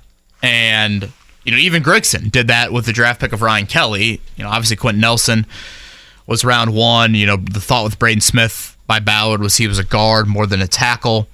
But I think if you're looking at positions just off of priority, I don't know if I'm drafting linebacker, running back, or interior offensive line before the final day of the draft. Now the draft is especially it 4 running back? How many days this year? 3 days. 3? So yeah, 2 weeks from tonight, round 1. Round 2 and 3 on Friday, and 4, 5, 6, 7 on Saturday. How many incredibly uncomfortable embrace and hugs will there be? I feel like Goodell's gotten into a nice rhythm.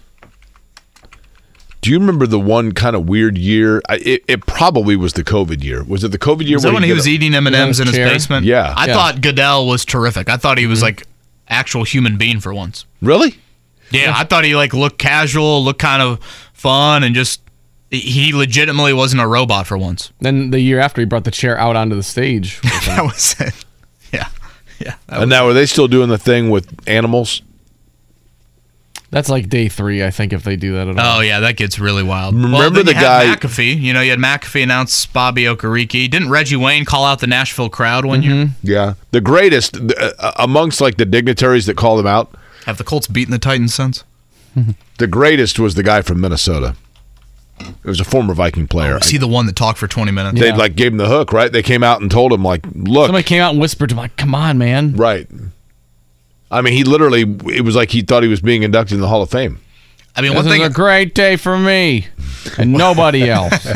One thing I do like about the NBA draft, and I know Kevin Pritchard thinks otherwise. Kevin Pritchard thinks the second round should be a day in itself. I do love how the NBA draft is just one night. No doubt. You know, the NBA draft for years. And I love the international guys up in the stands that come out of the crowd. Oh, yeah. For years, the NFL draft was the Thursday night of the IndyCar race at Road America, and which is, for those that don't know, like an hour north of Milwaukee. And we literally, every year, I would, right when the draft started, I would put it on the radio and then pick up Nick Yeoman in Lafayette, and we would drive, and they would be making the last pick of the NBA draft as I pulled into my great way to pass the time. It was great. It was great. I know you're not born. Is this Come Reggie? on, Tennessee. Y'all done played the coast 20 times in 10 years, and you done won 3 games. Stop it. Now, 650,000 people were upset by that because they were all there in person. Somehow I knew we would end up there. It was a matter of time. Yeah. The picks for the Colts, they've got their own in round 1, round 2. They do not have the round 3 pick. That is, I think, Denver's. They traded that for Nick Cross last year. They do have Washington's 3rd round pick. They have their own 4th. They have 3 picks in round 5. So the Robert Mathis round, one via the Nyheim Hines trade, the other via the Stephon Gilmore trade, and then they have a couple of 7th rounders. If you think the NFL draft attendance numbers are fudged, let me introduce you to some WrestleMania attendance numbers. Rack your brain.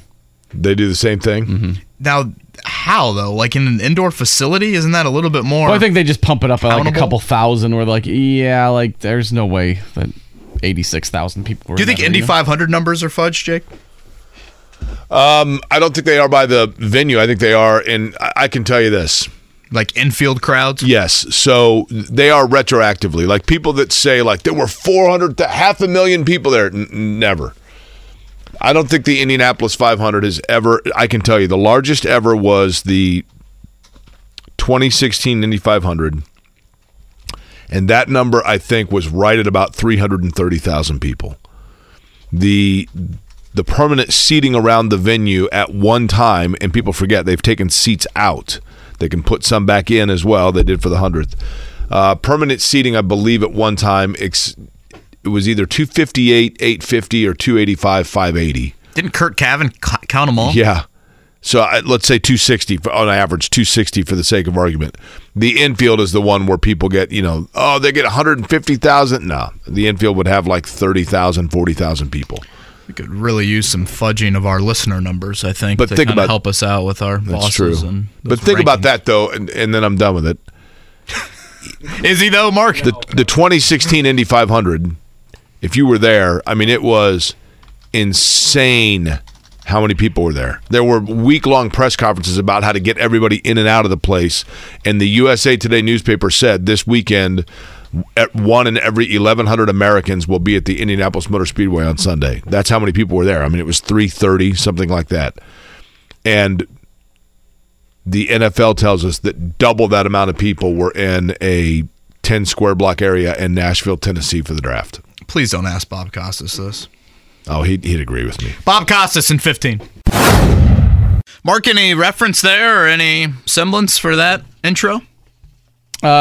Jake made a reference earlier to Shane Steichen and the Colts doing like a "Hello, my name is" introduction to each other. Oh, I like that. Boy, Shane Steichen, guys. I mean, I know we felt it when we had him on the Combine. That dude is not up there to just let out air. He gets right to the point, and when he's done, he's done. He is not wasting words. Yeah, you don't want to have him necessarily on 60 Minutes and try to really get too expansive on anything outside of football. Locked in a lab kind of guy? Locked in a lab. Bill Belichick? Yeah, I mean, obviously Belichick comes off as just like old curmudgeon. I don't think Shane Steichen necessarily comes off as that, but I'm thinking back to our interview with him. I'm like, how the hell did we get a laugh or two out of him? Did we talk about how he was on Price is Right back in the day? I think you did mention that. Do we have clips of that? I don't think. What game did he get to play? Did he make it up on the stage, or was he just? I think he got out like he was the third one. Got outbid by $1 or something like that, right. And then the fourth one ends up going up on stage. I did not know that. But next time we do have him on. What would be your dream game to play on Price is Right? Well, I've got a soft spot for the golf game. Okay, Mark. Plinko. Plinko is a very common answer in this regard. Mm-hmm. How about the? Mine's the cliffhanger. Yeah, I was gonna say. Now, what's the music is just beautiful. Which is the one that's the biggest buzzkill? Where you're like, oh, come on, man! Of all the games, like that's what I got to play. Boy, it's been so long since I've watched Price is Right. I've kind of checked out since Drew Carey's taken. Drew Carey is terrible on it. I mean, not that. Did we go straight from Barker to Carey? Mm-hmm. Yeah, and I like Drew Carey. I think he's a funny guy. He seems like a nice guy, but I mean, he is just so low energy on there. It's just like, what is going on? I think the game where you have to guess the grocery store prices. Oh, I'm excellent at that. Yeah, but that wouldn't be like that's the entire show. No, I know, but the one where it's like higher or lower, is that what it's called? Higher or lower? I think the game on the Price is Right I don't like is where you got to guess the prices. Purely, the name of the show is the price number. is high right. Low. That's what it is. High low. I would just like Frisco, higher or lower than $3.75. I'd just like lower. one spin of the wheel. Just one spin of the wheel. As a kid, I always envisioned that it would come unhinged and then like slide off and just roll right through the crowd. Some of those old folks that spun, I was waiting for one to like just get concussed and get belted in the head with that thing. Don't forget to spay and neuter your dogs, and someone get Ethel off the stage, please. Ethel. Okay. But yeah, I don't think Shane Steichen's going to be getting too, Yeah, it's my favorite movie. I remember when we asked him what six-pack of beer he would buy. Did he eventually get to bourbon? Is that where he got? He did. I think he said Corona. By the way, after the show, Bob Barker would stop at the gas station, Mark. Mm-hmm. That's where he was pumping Ethel. Oh, boy. In my opinion, that sucked. That's a more of a blue comment that you've made in quite a while. After hearing that, I'm kind of hoping Bob Costas doesn't call in. I'm just saying. Like Jake will be here for that interview. Bob Costas is going to join us here in a few. Again, we'll have Ted Karras to round out the show. Nothing on the NBA front tonight from a play-in format. Tuesday and Wednesday. And then we'll have 2 games tomorrow night. Again, it'll be the Hawks and the Bulls to try and get to the 8th seed. Thunder and T-Wolves to be the 8th seed out west. The T-Wolves, I mean, with all the turmoil, and yet they're still here with a chance to salvage it, right? Fighting Michael Grady's got to win to move on. Literally fighting, right? Literally fighting. And then all 8 first-round series will get underway this weekend, 4 on Saturday, 4 on Sunday. The rolling of the big dice wouldn't be very exciting either, right? I mean, it's just that little... I always kind of like that. Really? Yeah. What about the one where you got to write down the numbers with the front and back end of the car? That always seemed to befuddle people. They'd keep writing the same combinations down. You're so nervous up there. That's too much of a mind. You know what? It's clearly it. And I think the same thing happens with people on Wheel of Fortune. I think it's very easy for us to watch Wheel of Fortune and be like, what is this guy doing? But I think up there, you just get totally rattled, right? It's kind of a stage fright. It's like when this luncheon thing, I got to speak today, and I get terrified of getting up there in public speaking. I'm already kind of like I almost asked if I could just take off at 9 o'clock just to start to kind of get in the mindset, because it's my number one fear. Oh, I thought that was because you usually take off at 9 o'clock. No, it's when he hits a stride. It's usually when I just start showing up. Do you think they will clone Vanna White? Have they not done that already? What's that? I said, have they not done that already? I think there were a lot of people back in the day that certainly would. Easy now. I know. How many? You've already had one this segment. No. I'm saying back in the day, there are a lot of people that if they could have done that scientifically, would have been like, yes, let's have as many Vanna Whites on Earth as possible. I mean, man, I'm telling you, in the mid '80s, she was the biggest superstar on television. Jake might be off by 9 o'clock. Wish the Reds bullpen could save things like you just saved that one. That's all I was meaning by that. Vanna White was a massive star. You should lead with your speech. Start with, how many kids know who Vanna White is? How old are these people? Are they your age, or are they like business kids? professional? Oh, okay. I thought it was like a high school or something. They're business professionals, which means they theoretically, from a maturation standpoint, are all older than I. Mm-hmm. How's that? Okay. Dang, I thought you were speaking at a school or something like that. You guys are getting on me. I thought you were back at Eastwood. Doing a show with you guys half the time is like Stern, and then I say one thing and you get mad at me. The only Stern I do is David, right? Daniel Stern is more you, I'd say. He was great in Breaking Away. He was. Breaking Away, Tad overrated, right? Ooh. Yeah, I could. I'm not going to. At this point, I think Hoosiers is a tad overrated. Oh boy, that's a juicy way to end the segment. Bob Costas joins us next.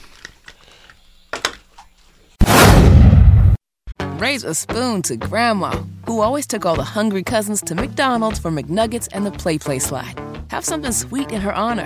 Come to McDonald's and treat yourself to the Grandma McFlurry today. Ba-da-ba-ba-ba. At participating McDonald's for a limited time. Life is so much more than a diagnosis. It's about sharing time with those you love, hanging with friends who lift you up, and experiencing all those moments that bring you joy. All hits, no skips. Learn more about Kisqali Ribociclib 200 milligrams at KISQALI.com and talk to your doctor to see if Kisqali is right for you. So long live singing to the oldies, jamming out to something new, and everything in between. Raise a spoon to Grandma, who always took all the hungry cousins to McDonald's for McNuggets and the Play Slide. Have something sweet in her honor. Come to McDonald's and treat yourself to the Grandma McFlurry today. Ba-da-ba-ba-ba. At participating McDonald's for a limited time. Life is so much more than a diagnosis. It's about sharing time with those you love, hanging with friends who lift you up, and experiencing all those moments that bring you joy. All hits, no skips. Learn more about Kisqali Ribociclib 200 milligrams at KISQALI.com and talk to your doctor to see if Kisqali is right for you. So long live singing to the oldies, jamming out to something new, and everything in between. Boy, certainly one of the more iconic moments this state, the return of Michael Jordan And among other things, Bob Costas has been a part of, whether it's Bob Knight, certainly the ABA days.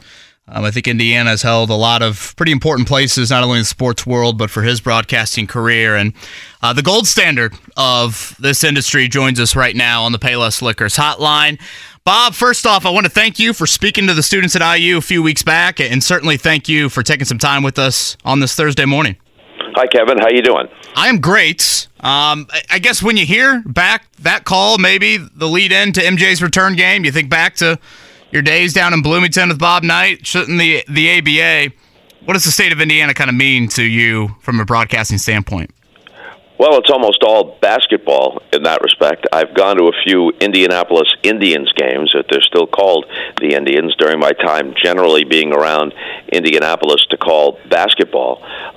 And now I guess as I think about it, there was a Super Bowl in which the Giants, for a second time, beat the Patriots that was held in Indianapolis. But apart from that, and the occasional minor league game, almost all those memories are basketball, including my early years in the ABA. The last 2 years of the league's existence, I was the voice of the Spirits of St. Louis, who unfortunately for them, or maybe in one sense, fortunately, didn't get in on the merger with the NBA. The Pacers did. The Pacers were, as you know, the flagship franchise of the league. They won 3 of the 9 championships during the league's existence.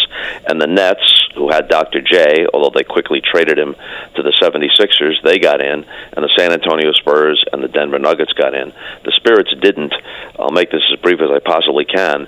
They struck a deal with the NBA, which was trying to indemnify itself against antitrust suits and make the other surviving or not surviving ABA teams go away, and they satisfied them in different ways. And the Spirits owners said, what if we got a cut of the NBA's television rights? And at that time, those television rights weren't worth all that much in the mid-1970s. In fact, the NBA Finals were being seen in many markets on tape delay after the late news. So they said, sure. But there was a clause in there that said, in perpetuity. So the Spirits owners, who actually bought the franchise for about $3 million, wound up collecting something like $1 billion before the NBA finally bought them out. So when I said, unfortunately, the Spirits didn't get in, maybe for basketball fans in St. Louis, but not for the owners. Bob, I've always been curious because of that, and I think that your connection to the Spirits of St. Louis, I know notably in the city of St. Louis, even with all of your vast baseball work, I think there was always kind of a point of pride to St. Louisans about the fact that you were the voice of that franchise. And I also think that for that reason, you know, old guard Indiana Pacer fans took a pride in the fact that you were a part of ABA lore. Did you, and I know that you have to have an objectivity within your profession when you're doing games for the NBA and NBC, but did you yourself feel almost a part of a kinship to those 4 franchises of which you mentioned? No question. And when the ABA players finally, in this past year, got a settlement and pension benefits that they long had sought, I was a modest part of that effort, calling it to the NBA's attention. A lot of it has to do with your first experiences when you're young and they resonate with you more. But also, the ABA was such a crazy adventure. It was simultaneously ridiculous and sublime.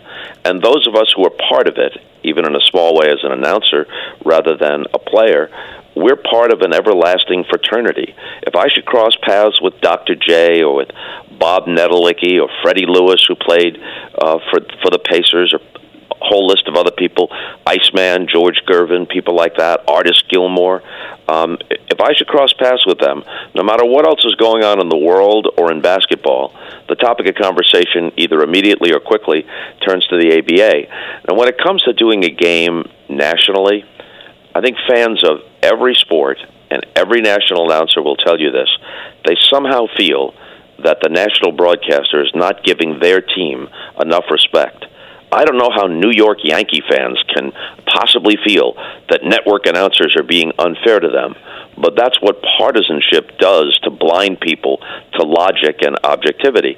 So when I was doing a Pacers, let's say against Lakers, NBA final in 2000, I wasn't rooting for the Pacers or for the Lakers, but I was, to your point, aware of the ABA history. So if it was worth noting, and if Pacer fans nodded in appreciation if I noted that ABA history. For example, I remember when the Pacers came out for the first game of that final, I noted how many championships the Lakers had won. And I said, the Pacers have not won an NBA championship, but it's a point of pride that they won 3 of the 9 ABA championships. Just knowing that kind of stuff and tossing it in there where appropriate wasn't a matter of rooting, but it was a matter of understanding and appreciation. It's the legendary Bob Costas. He's with us here on the Payless Liquors hotline. Bob, obviously, you talk about polarizing figures in sports history, particularly in this state. I don't think there's anybody top the list more than Bob Knight. Your interactions with him, on, off the camera, how would you describe that relationship? We had a very respectful, appreciative, and friendly relationship. I'm not exactly sure how Bob decided which members of the media he respected and didn't, but we always got along very well. I think part of it was, Bob was old school loyal about this stuff. It just so happened that in the early 80s, I did the Big Ten Game of the Week, and the analyst on the games was Fred Taylor, who had been Bob's coach at Ohio State on teams that were very, very good. Bob, I think, was a sixth man on those teams, but he was very loyal to his coach. And because of that connection, I think he had a fond view of me. And he was willing to sit for interviews with me, some of which were just reminiscing and telling good stories. And Bob could be a great storyteller. He had a sharp wit. When I say had, he's receded from the public eye for the most part now. So I'm thinking back on those moments. But also, Bob was willing to sit for some rather pointed questions. It was never antagonistic, but I tried to make it journalistic. And I think he appreciated that. He never bristled at any of it. He'd state his case and maybe push back, but he understood that that was my job and he had his, and so we always have had a very good relationship. Bob, I would think in terms of relationships, Bob Costas is our guest on the Payless Liquors hotline. There is a responsibility in broadcasting, as I mentioned, like an objectivity, but sometimes that can be compromised internally, I guess. I'm thinking of this, and if the timelines don't add up, I apologize, but I'm guessing that at some point O.J. Simpson would have been a colleague of yours. Of course, he was, yes. Yeah, and so you're doing the NBA Finals in '94, and you're having to juxtapose between the game behind you and then throwing to Tom Brokaw in the studio about this fall from grace of your former colleague. When you look back on that, do you have like almost first-person recounts of it, or was it all kind of a surreal blur, and was it a challenge to just, in that moment, grasp everything that was taking place? It was certainly unlike anything else that I ever confronted during my career, but it wasn't really that much of a journalistic question because I wasn't interviewing O.J., I wasn't discussing the particulars of the case. By then, the murders had happened on Sunday. By then, it's Friday, Game 5 of the NBA Finals between the Rockets and the Knicks at Madison Square Garden. By then, O.J. had already been charged with the crime and described by the police as a fugitive from justice. So that much was known. And what was happening was, as those old enough to recall it will vividly remember, he's in a white Bronco being driven by his former teammate and longtime friend A.C. Cowlings, and it's moving down the 405, one of the freeways in Los Angeles, and you couldn't even really call it a chase. It's almost like it's a slow speed thing, and there's all kinds of helicopter cameras. So for hours, this process of the Bronco making its way to who knows where, eventually it was his home in Brentwood, and the country, of course, was riveted by this, and NBC Sports and News had to make a decision. What were we going to do? I wasn't part of this decision. Dick Ebersol, who ran NBC Sports and did so brilliantly, had to make the decision. What do we do? This wasn't a regular season game. It was the fifth game of the finals, tied 2-2. And so part of the time, they had me come on the air, halftime or pregame show, throw it to Tom Brokaw. another part of the time while the game was going on. Sometimes we went full screen to the game. Other times, half the screen was the game, and the other half was this Bronco just moving at about 30 miles an hour down the freeway with almost no other cars around it. Of course, at the time, we didn't know how it would resolve itself. A.C. Cowlings had said they had a car phone, which then was not a given. Most people didn't have cell phones in 1994, but Cowlings was in touch with the police, and so he's telling them that O.J. has a gun to his head. So we don't know if he's going to shoot himself in the car. We don't know when he finally arrives at his home in Brentwood, whether he'll surrender peacefully or whether there's a confrontation with the police. Nobody knows. So it's tremendously tense. And many of us at NBC had worked with O.J., and whatever we now know or think we know about him, all we knew him as was one of the most personable and friendly and enjoyable to be around people that we had worked with. Ahmad Rashad was especially close to him, and Ahmad was very shaken. O.J. wrote what could only be interpreted as a suicide note, and the police had that note that day, and portions of it were known to the public. And he mentioned many of his close friends. Ahmad was one of them. So did we have a personal stake in this? Yeah. There were people who were weeping. But there's a professional job you have to do. And luckily for me, it didn't require me to speculate about any of the aspects of the case or anything like that. It was evident what was happening. Tom Brokaw described it as a Shakespearean tragedy or a Greek tragedy, I can't remember which. And that's what it was when you consider what O.J. had been and the circumstances now surrounding him. And so I think the only thing to do in that situation was to be as down the middle as you possibly could. There was no need to embellish it or say how tragic or awful or terrible or dramatic or theatrical it was. It was apparent to everyone watching that it was all those things. There was a documentary done about it, and apparently they did somehow acquire some footage of me from off the air, and I'm talking to the producers. And they had wanted me to note the score at halftime and whatnot. And you hear me talking back to the producers, not angrily, but saying, there's no need for that. I don't need to identify myself. I don't need to say what the score was. I don't need to say how many points Ewing or Olajuwon has. Let's just get to Tom Brokaw and let him handle it. He was the face of NBC News, and rightly so. So as dramatic as it may have seemed, the only difficult part was to be detached. It wasn't that difficult in terms of journalism at all, but to be emotionally detached, that was, I guess, the tricky part, and I guess we were able to do that. Bob, what's the most nervous, maybe the most challenging interview you've ever walked into?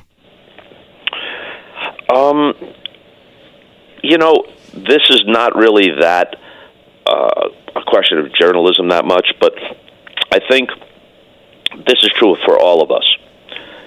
The stuff that really struck you when you were young has greater meaning. And so when I interviewed Paul McCartney for the late-night show that I had on NBC after David Letterman, which was not a sports show, we had occasional sports guests, but mostly it was across the spectrum of interesting people. So McCartney at that time, he's much more accessible now. The landscape has changed in media. But at that time, he had not done a televised interview in the United States in 10 years. And as he sat down, it was 1991, as he came into the studio, couldn't have been nicer, put me immediately at ease. Despite his mega fame, he was a very approachable person, is a very approachable person. All I can think about is being 11 years old and sitting on the floor in the living room of my parents' home and watching the Beatles in black and white on the Ed Sullivan Show, which was a huge thing in 1964, and wondering, and I didn't often have this thought, but wondering, I wonder if the people I went to school with, to grade school and high school, might be watching this and saying, oh my gosh, Bobby Costas is talking to Paul McCartney. So it was for that reason. If you're of a certain age, interviewing, let's say, Wilt Chamberlain might be more intimidating than interviewing Michael Jordan or LeBron James, because Wilt Chamberlain was a big deal when you were a kid. So I don't know that it was challenging or nervous, but a certain kind of excitement more than anxiety attaches itself to moments like that. Well, Bob, I think the thing that Bob Costas is our guest on the Payless Liquors hotline. I think the thing that your career is unparalleled and unprecedented, certainly in its decoration, and those things across the board that you have been able to do. And so we, as the spectators and the viewers and the listeners, look at it and say that you were always poised and had the right thing to say or do in those moments, clearly. But for you personally, I think it's important for people to understand this, especially young people that might be listening. I'm guessing there had to be a moment in your career where, despite the accolade, you felt that you failed yourself or fell short of where you wanted to be. And I think it's important for everyone to realize that even the very best of the best have moments or days where the bar was higher than where they felt they were. Can you tell me one of those moments and how you handled it? I can think of a couple. I'll confine it to one.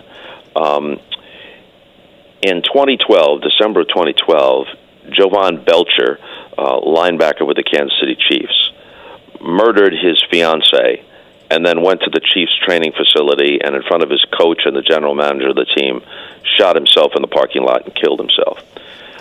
So it's a murder-suicide situation. And I think it happened on a Friday. And so throughout the weekend, whether it was ESPN or other sports outlets, and all the pregame and halftime and studio shows, NFL Network, and all the networks that carry games on Sunday, they'd all covered it from various angles.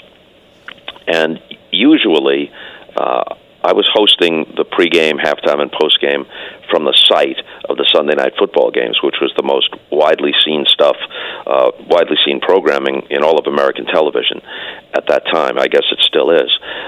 So by then, everything that could be said from a certain direction seemingly had been said. And I didn't know that I was even going to be on at halftime that night because they had devoted the entire halftime. They didn't even show any highlights. They devoted the entire halftime to interviews with Chiefs players and personnel. And then with about 4 minutes to go in the second quarter, they said, "We'd like you to do 90 seconds. And Jason Whitlock, who ironically has since gone on to become something of a hero of the right wing, which is fine, that's his choice. He was a very prominent Kansas City sports writer. He'd played football himself, and he was based in Kansas City. And he wrote a long piece, which was available online on Sunday. And a producer handed me that piece, highlighting a portion which Jason had written about a gun culture in sports and in America. Not gun control, not anti-Second Amendment. I don't think there are many people who have a problem with a sane interpretation of the Second Amendment. But he was saying that there is an attitude toward guns that has pervaded parts of the sports world, and it never leads to anything good. And I quoted that. I didn't have enough time, I thought, to put something together myself. I quoted that, and I really misjudged how volatile an issue that is, and how to this day there are people who think that I would be happy if every gun in America, like all nearly 400 million guns in America, were confiscated, or that I oppose the Second Amendment. No, I don't oppose a sane interpretation of the Second Amendment. As anyone can see in all the subsequent events since then, Sandy Hook happened only weeks after that, and all the other school shootings and mass shootings in this country, we have a problem. I thought it was self-evident that that problem had touched the sports world. If you were to Google even today, athletes with guns, the long, long list of folly, criminality, and tragedy attached to that would take forever to read on the air. If in fairness you wanted to Google athletes with guns and something good comes out of it, that's a very, very short list. That doesn't mean that we should repeal the Second Amendment, but it is an issue. So I put it out there, and I was foolish to think that everyone would understand what I was saying. But it's such, or what Jason Whitlock had said, it was such a hot-button issue that people they go off on it. As soon as the subject is guns, there are people in this country, the NRA and others, who immediately go from A to Z And the interpretation is they want to take our guns away. They don't want us to be able to defend ourselves. They think that the gun itself causes an inanimate object, caused the tragedy. They're putting the blame on the gun rather than on the perpetrator, none of which was true. But I should have been sophisticated enough to understand that that was the possible reaction. And then what also in retrospect I had failed to do was I could have, I'm fairly good through the years ad-libbing on the air. I didn't have to have something written. I could have done it off the top of my head. And what I should have said in that moment is, whenever tragedy intrudes upon our games, you hear a number of, by now, almost offensive cliches, thoughts and prayers, and this really puts it all in perspective. And yet that perspective seems to last for about 5 minutes until we begin obsessing again about the game or what our team might do in the second round of the draft. If we're really looking for some perspective to come out of moments like this, then a truly serious and ongoing conversation should begin about a number of issues. First and foremost, domestic violence. And are those who play a brutal and violent game more inclined toward domestic violence and violence itself than their athletic peers? We know that the brain is not fully developed, roughly speaking, until someone is 25 years old. What about damage to the prefrontal cortex, which has an effect on impulse control? What about the possible witch's brew mixture of that with performance-enhancing drugs, alcohol, recreational drugs? That's something we should focus on, along with the whole relationship of athletes and guns. Not talking here about anyone's responsible, lawful exercise of the legitimate Second Amendment rights, but about a certain attitude toward guns that pervades parts of society, including the sports world. Now, I just said that to you off the top of my head. I could have said that night, and should have said that night, and put the focus on domestic violence. So it was a missed opportunity. I actually regret missing the opportunity to focus on domestic violence more so than I regret, although I do, the fact that a lot of people still, for some ridiculous, illogical reason, think I said something I didn't say or that I ever believed something I've never believed. Bob, we'll end with this, and we can't thank you enough for your time this morning and all the stories. Mark, our producer, led off with Michael Jordan's return game at Market Square Arena and your intro from that game. What memories do you have of that moment and, taking the mic to paint the picture of one of the more iconic moments the sports world has ever seen? Oh, it was a deeply dramatic moment, and I guess it might have been slightly more dramatic if it had happened in Chicago, but I think it was good that it happened in Indianapolis at Market Square Arena, because basketball fans in Indiana, whether it's high school, college, pro, basketball fans in Indiana are deeply appreciative. They understand the history, and they appreciated the moment. They were very receptive to Michael Jordan, and they were very appreciative when he came out on the floor. And it's one of those little challenges. It doesn't really matter all that much in terms of the history of the world, but it's one of those little moments where there's a challenge as a broadcaster. There wasn't any script. Whatever it was I said, I ad-libbed. And you didn't know for exactly what the reaction would be. And so I think that we captured that moment pretty well, and that's what your job is. It's not that big of a deal, but whatever your job is, you're a carpenter, you're a bus driver, whatever your job is, you want to do it as well as you possibly can. That's where the satisfaction comes, and I think we did a good job in that moment. Bob, my last question would be this. It is oftentimes, I guess, the role of the viewing audience, the fans, other media people, to determine what we believe to be the defining moment of a broadcaster's career or their signature pinnacle call. But what is yours in terms of your viewpoint? When you look back on your career and the totality of your career and all of the great moments, all of the great sports, and the vast thing that all encompasses, the one to you that you would most want people to remember about Bob Costas is which? Well, I guess if I had to pick one, it would be Michael Jordan's last shot as a Chicago Bull against Utah in the NBA Finals in '98, because the coverage of that game combined a couple of things that through my career I hope I did reasonably well. You want to call the play well, but but you also want to frame the moment when it calls for it. Not every moment is worthy of that treatment, but sometimes a situation will rise to that level. Think of Vin Scully's call of Hank Aaron's home run, his 715th home run, to pass Babe Ruth. And those who are old enough to remember realize that that moment was very, very different than when Barry Bonds hit 756 to pass Hank Aaron's record. That moment was freighted with not just sports drama, but with sociological significance because of the racism that Aaron had faced as he pursued Ruth's record. Milo Hamilton called that moment on the radio. He was the radio voice of the Braves, and his call as a baseball play-by-play call is excellent.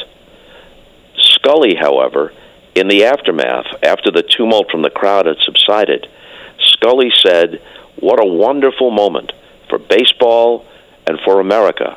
A black man is receiving a standing ovation in the Deep South for passing a record of an all-time baseball idol." Framing that moment in that way, when you hear what Vin said, and there was more, when you hear what Vin said in that moment, you realize that he captured not just the baseball significance, but the larger significance.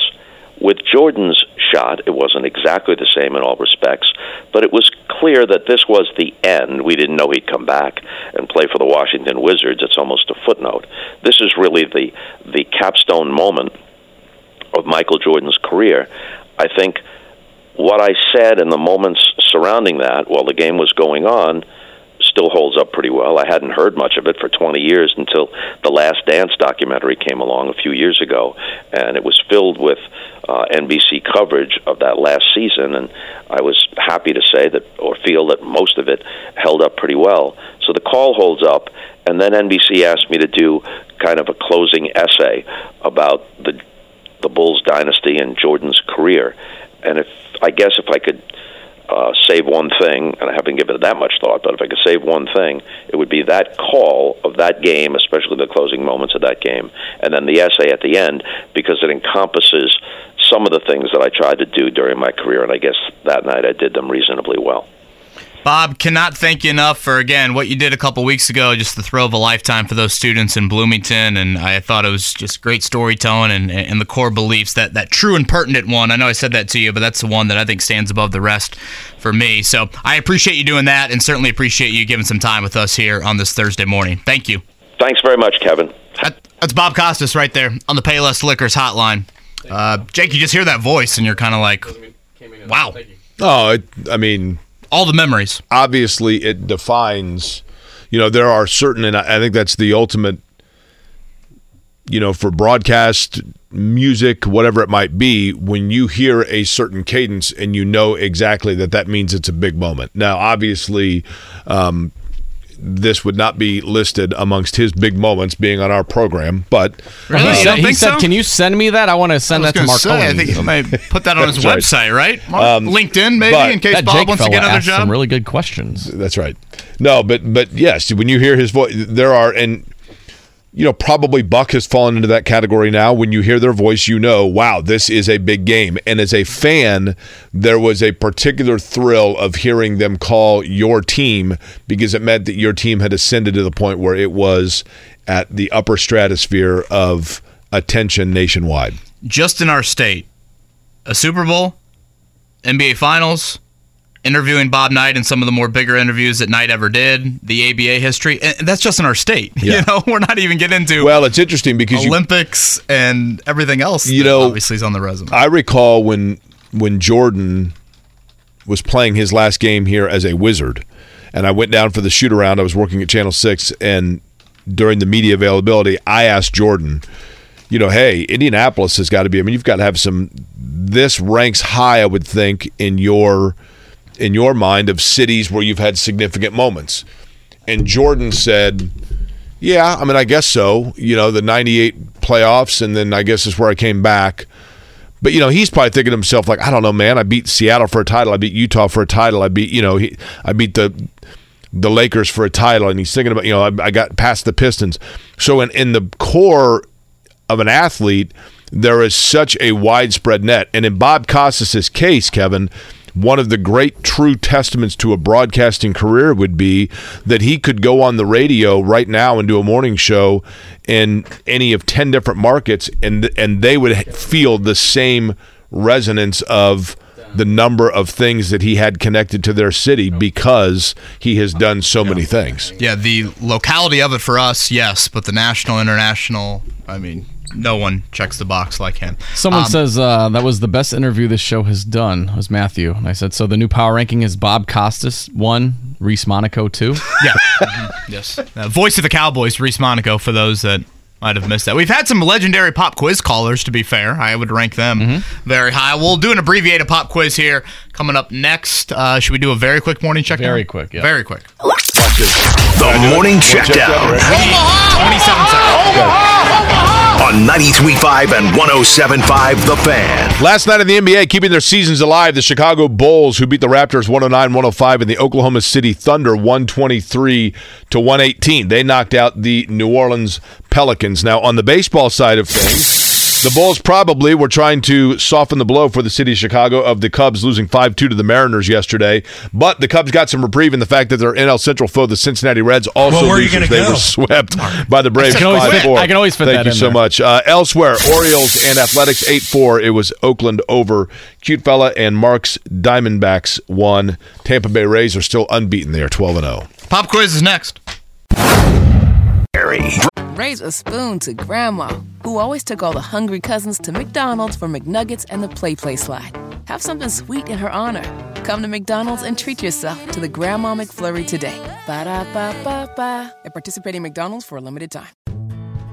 Life is so much more than a diagnosis. It's about sharing time with those you love, hanging with friends who lift you up, and experiencing all those moments that bring you joy. All hits, no skips. Learn more about Kisqali Ribociclib 200 milligrams at KISQALI.com and talk to your doctor to see if Kisqali is right for you. So long live singing to the oldies, jamming out to something new, and everything in between. Brought to you by Jiffy Lube, Indiana's favorite oil change since 1985. All right, we got to go pretty quick on today's pop quiz. Jake, at number 1 through 8. We'll go with number 2. Don. Don, what's up, Don? What's up? Don, how you doing? Good. I'm on the radio. I got lucky and got in last week. Don, you're following Bob Costas. Congratulations. Hey, Bob is a beast, man. He is a beast. You think he's ever been called Humble Beast, right, Jake? That's right, Humble Beast, yep. Somebody made fun of me for making fun of tattoos. Jake, go ahead and throw number 1 at Don. All right, here we go, Don. Question number 1 for you. The Tampa Bay Rays improved to 12-0 with their win over the Red Sox last night. Name the last team to start a season with at least 12 straight wins. Was it the Milwaukee Brewers, the Atlanta Braves, the Detroit Tigers, or the New York Yankees? One of my favorite cities, by the way, Don. I talk a lot about how I like this city. Oh, good Lord. I think it's Atlanta. Great airport. Number 2 here. Atlanta completed a sweep of the Reds last night. Braves starter Spencer Strider striking out 9 Reds in 5 innings of work. It was the 7th straight start in which Strider has struck out 9 or more batters, one behind the Braves franchise record. Name the Braves starter who holds that franchise record. Is it Warren Spahn, Greg Maddux, John Smoltz, or Steve Avery? Oh, man. I'm going to go with Greg. Really enjoy listening to this guy right now. Which one'd you go with, Don? Greg Maddux. Okay. Question 3. The Oklahoma City Thunder, 23.3 is their average year of age. Should they win and get into the playoffs, they will set the mark for youngest team in playoff history. They will be breaking the record of who? A, their own record from a previous regime. B, the Pacers. C, the Bucks. D, the Grizzlies. Wow. I'm going to say their own record. Okay. Nice. Good work there, Don. Number 4, DeMar DeRozan had 23 points in the Bulls' win over the Raptors last night. It's the second time in history that the Raptors played against the franchise's all-time leading scorer in a postseason game. Who was the first and a great dunker? DeMar DeRozan, Chris Bosh, Kyle Lowry, or Vince Carter? Well, if he's a great dunker, it's Vince Carter. Nice. All right, last one. On this date in 1926, Walter Johnson of the Washington Senators threw his 7th career opening day shutout. Clayton Kershaw is the active leader in career shutouts with 15 total. Who was the last pitcher to throw at least 10 shutouts in a season? And I think this guy hurt his hand on a ceiling fan in the World Series, I think. Bob Gibson, John Tudor, Juan Marichal, or Dean Chance? Oh, my God. What was number 2 again? That would be, actually, not only is number 2 John Tudor, it's also the right one. John Tudor was number 2. I like it. Don closed well. We need the Reds to be like Don. You know, kind of a shaky start, but closed well. The Rays are 12-0, the last team to start a season. Jake, your favorite city, not necessarily Atlanta, Milwaukee. Well, my favorite city is New York, but I do love Milwaukee, yeah. You blew it! Thank you, Don. John Smoltz was the other one that he got incorrect. Other than that, he ran them correctly. Ted Karras, pretty cool story about a local product who's had a hell of an NFL career. He joins us next. Raise a spoon to Grandma, who always took all the hungry cousins to McDonald's for McNuggets and the Play Slide. Have something sweet in her honor. Come to McDonald's and treat yourself to the Grandma McFlurry today. Ba-da-ba-ba-ba. At participating McDonald's for a limited time. Life is so much more than a diagnosis. It's about sharing time with those you love, hanging with friends who lift you up, and experiencing all those moments that bring you joy. All hits, no skips. Learn more about Kisqali Ribociclib 200 milligrams at KISQALI.com and talk to your doctor to see if Kisqali is right for you. So long live singing to the oldies, jamming out to something new, and everything in between. All right, let's head to the Payless Liquors hotline right now, and I think a really, really cool story on and off the football field that, you know, probably deserves a little bit more attention is that of our next guest, and that would be Ted Karras. He's been in the NFL for 7 years, played in more than 100 games, certainly made a name for himself last year with the Cincinnati Bengals and their run as a captain for them, and the Indy native joins us now. Ted, good morning to you. Appreciate the time. Good morning, Kevin. Thanks for having me on. You bet. Let's actually begin, I think, to a really cool cause that I know is close to both Jake and myself. Village of Merici, for those that don't know, provides a ton of, you know, residential community opportunities for adults with developmental disabilities. And, you know, I've shared this story before. My mom's taught special ed for 30 years. Some of her students have lived there, and it's a place that our family thinks extremely highly of. If you don't mind sharing what you have done in raising really an incredible amount of money for the Village of Merici. Well, the Village of Merici is on Fort Harrison over on the east side and founded by a cathedral family, the Reenies. And like you said, provides independent community services, independent living for adults, mostly with Down syndrome and autism, but all sorts of developmental disabilities. And last year we launched the Cincy hat. I made a hat for my teammates. Everyone loved it. We have a custom little Cincy logo with three claw marks coming off it. And the demand was so crazy, we decided to sell it for charity. And up to this point, sold over $500,000 worth. So it's going to be able to, the Village of Merici is going to be able to build 2 more buildings based on some hat money. So I'm very, very grateful for this opportunity to be a part of an organization that does so much good. So then, of course, obviously, Ted, you think to yourself, okay, this went over well with the city where I'm playing. What about the city where I'm from? And so you parlayed that into the Indy hat, right? We have the Indy hat now. It's Indy 500 themed.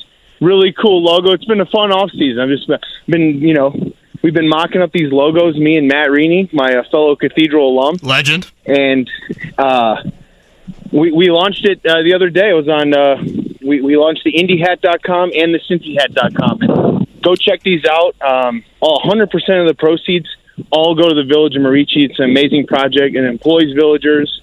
And we have just so many volunteers. And I'm so grateful for Cincinnati and now Indy for diving into this cause. Now, I'm rocking the hat, a little checkered Y logo here, INDY, of course. I think it's a great-looking hat. You know, it's one of those things where I put it on the other night, and my wife's like, wow, that looks great on you. So I'm like, okay, this needs to be worn a little bit more. So I appreciate that, Ted, and the Reenie family, unbelievable humans there. So thrilled by that collaboration of what you guys are doing here locally. If I'm not mistaken, When you think of the Indy 500, you certainly think of drinking some milk at the end. Don't you have a bit of a milk background and maybe your physical development, if you don't mind sharing? No, this came out yesterday. I did. I drank a gallon of milk mostly every day before school, when freshman and sophomore year of high school, and ended up gaining 100 pounds. With other stuff too, I hit puberty and I ate a lot of PB&Js as well. And a lot of people are skeptical of it, but I'd never said I did it in an hour. I would wake up early and I would barely get it done. It was about a 2-hour process. I know Mythbusters did one where you couldn't do it in an hour. I've never successfully done it in 1 hour, but I did get it done. You can ask my family and friends. It was quite an obsession of mine. But ultimately, I'm glad I did it because I got to the NFL. So this wasn't some sort of like pledge ship turned wrong. I think it sounds like a college story that maybe Jake would have had. This was legitimate. Hey, I'm hitting puberty. I need to put on some weight if I want to be on the gridiron. I knew exactly what I wanted to do, Kevin, from an early age, and I knew I'm naturally not, as big as some of these guys in the NFL. So, I have to work very hard to keep my weight on still to this day.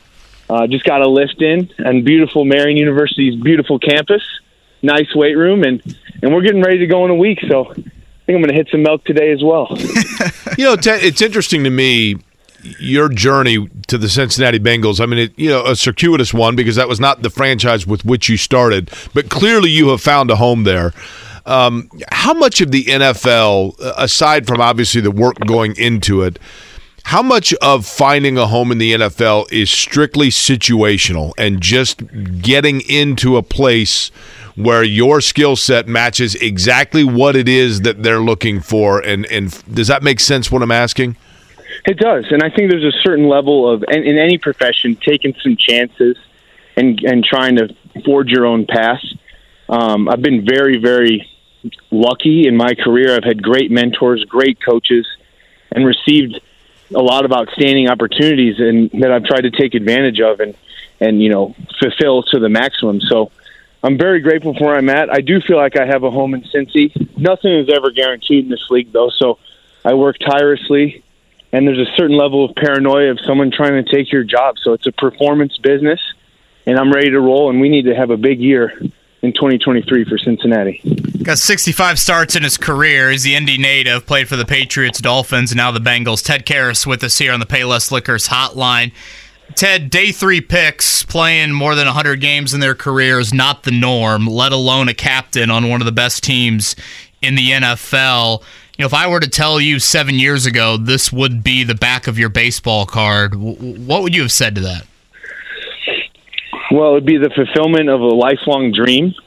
I'd be very grateful and thankful, and hopefully we could add a few more at the end of it too, with an orange ring to cap it off. That's really what my main focus is. Cincinnati's never won a championship, and that's what the guys. We show up next Monday to launch the 2023 season, and that's what we should be thinking about all spring, summer, and then going into fall.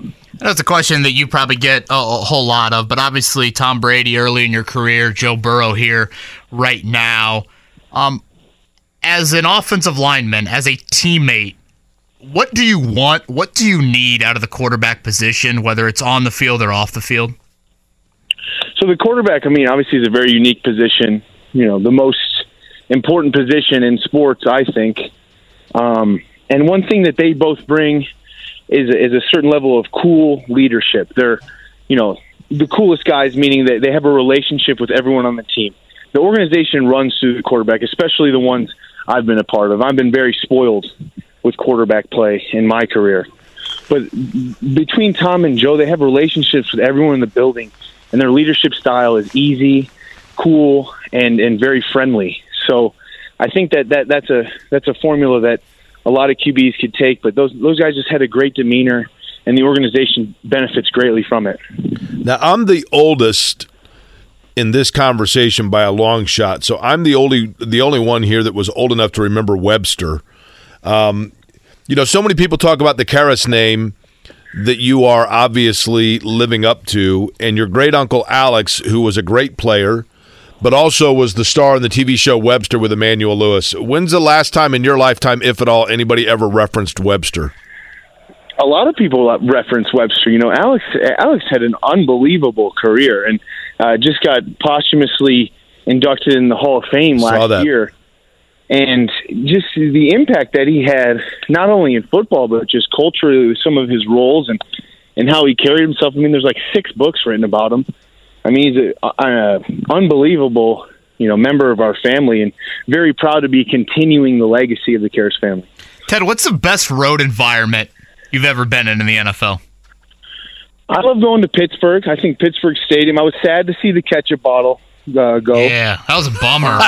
Spoken like a true offensive lineman with that. Yeah, I thought that was a cool stadium. The only 2 stadiums I've never played in are Seattle and Green Bay, so I like to check those off before I'm done. But I always like going to Pittsburgh.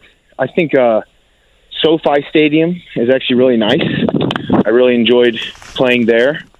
But as far as road environments, I mean, our division is pretty hostile. I mean, Baltimore, Cleveland, and Pittsburgh. I mean, those are tough, gritty, physical road games, and it's never bad going to Hard Rock either down in Miami, especially when you're up in New England in January. Get a little reprieve from the cold.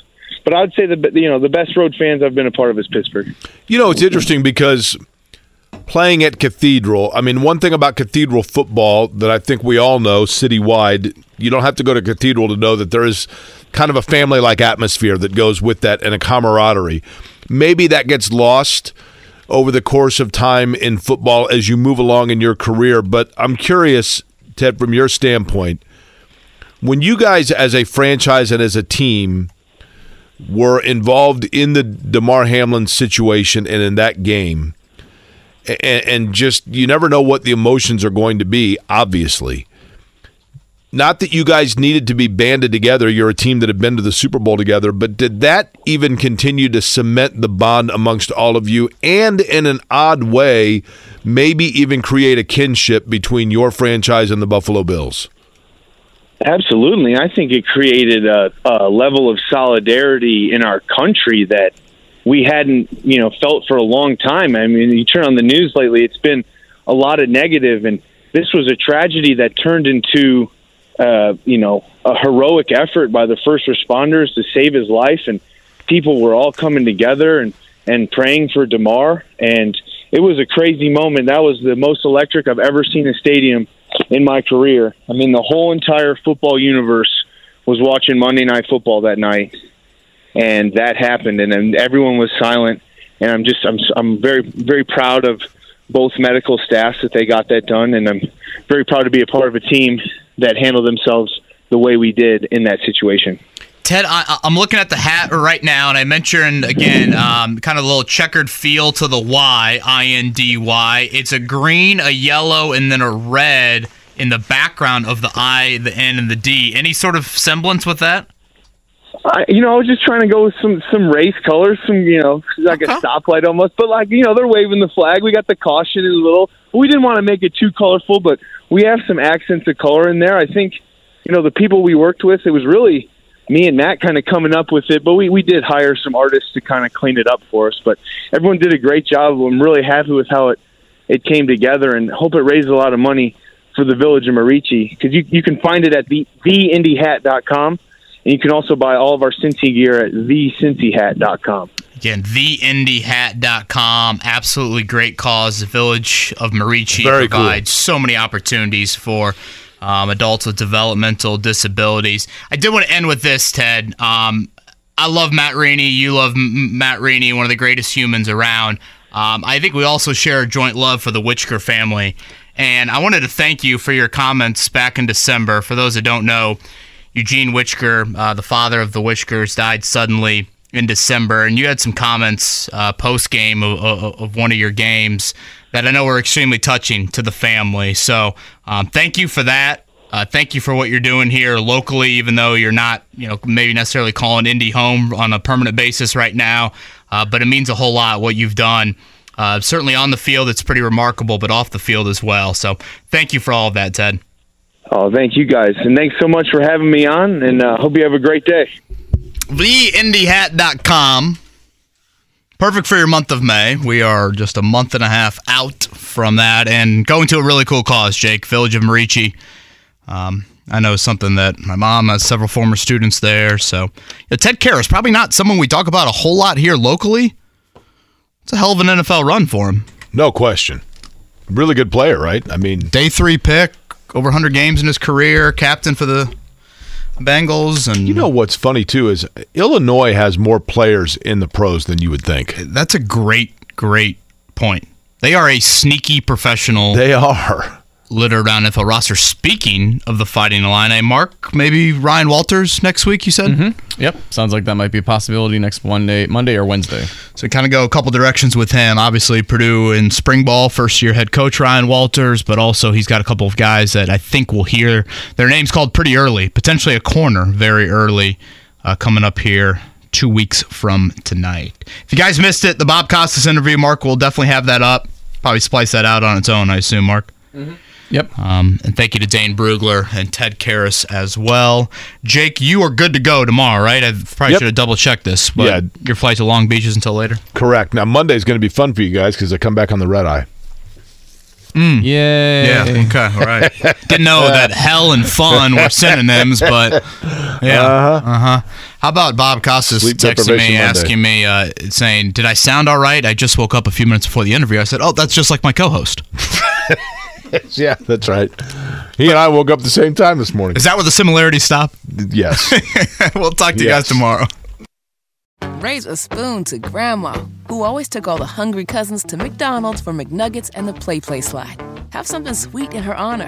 Come to McDonald's and treat yourself to the Grandma McFlurry today. Ba-da-ba-ba-ba. At participating McDonald's for a limited time.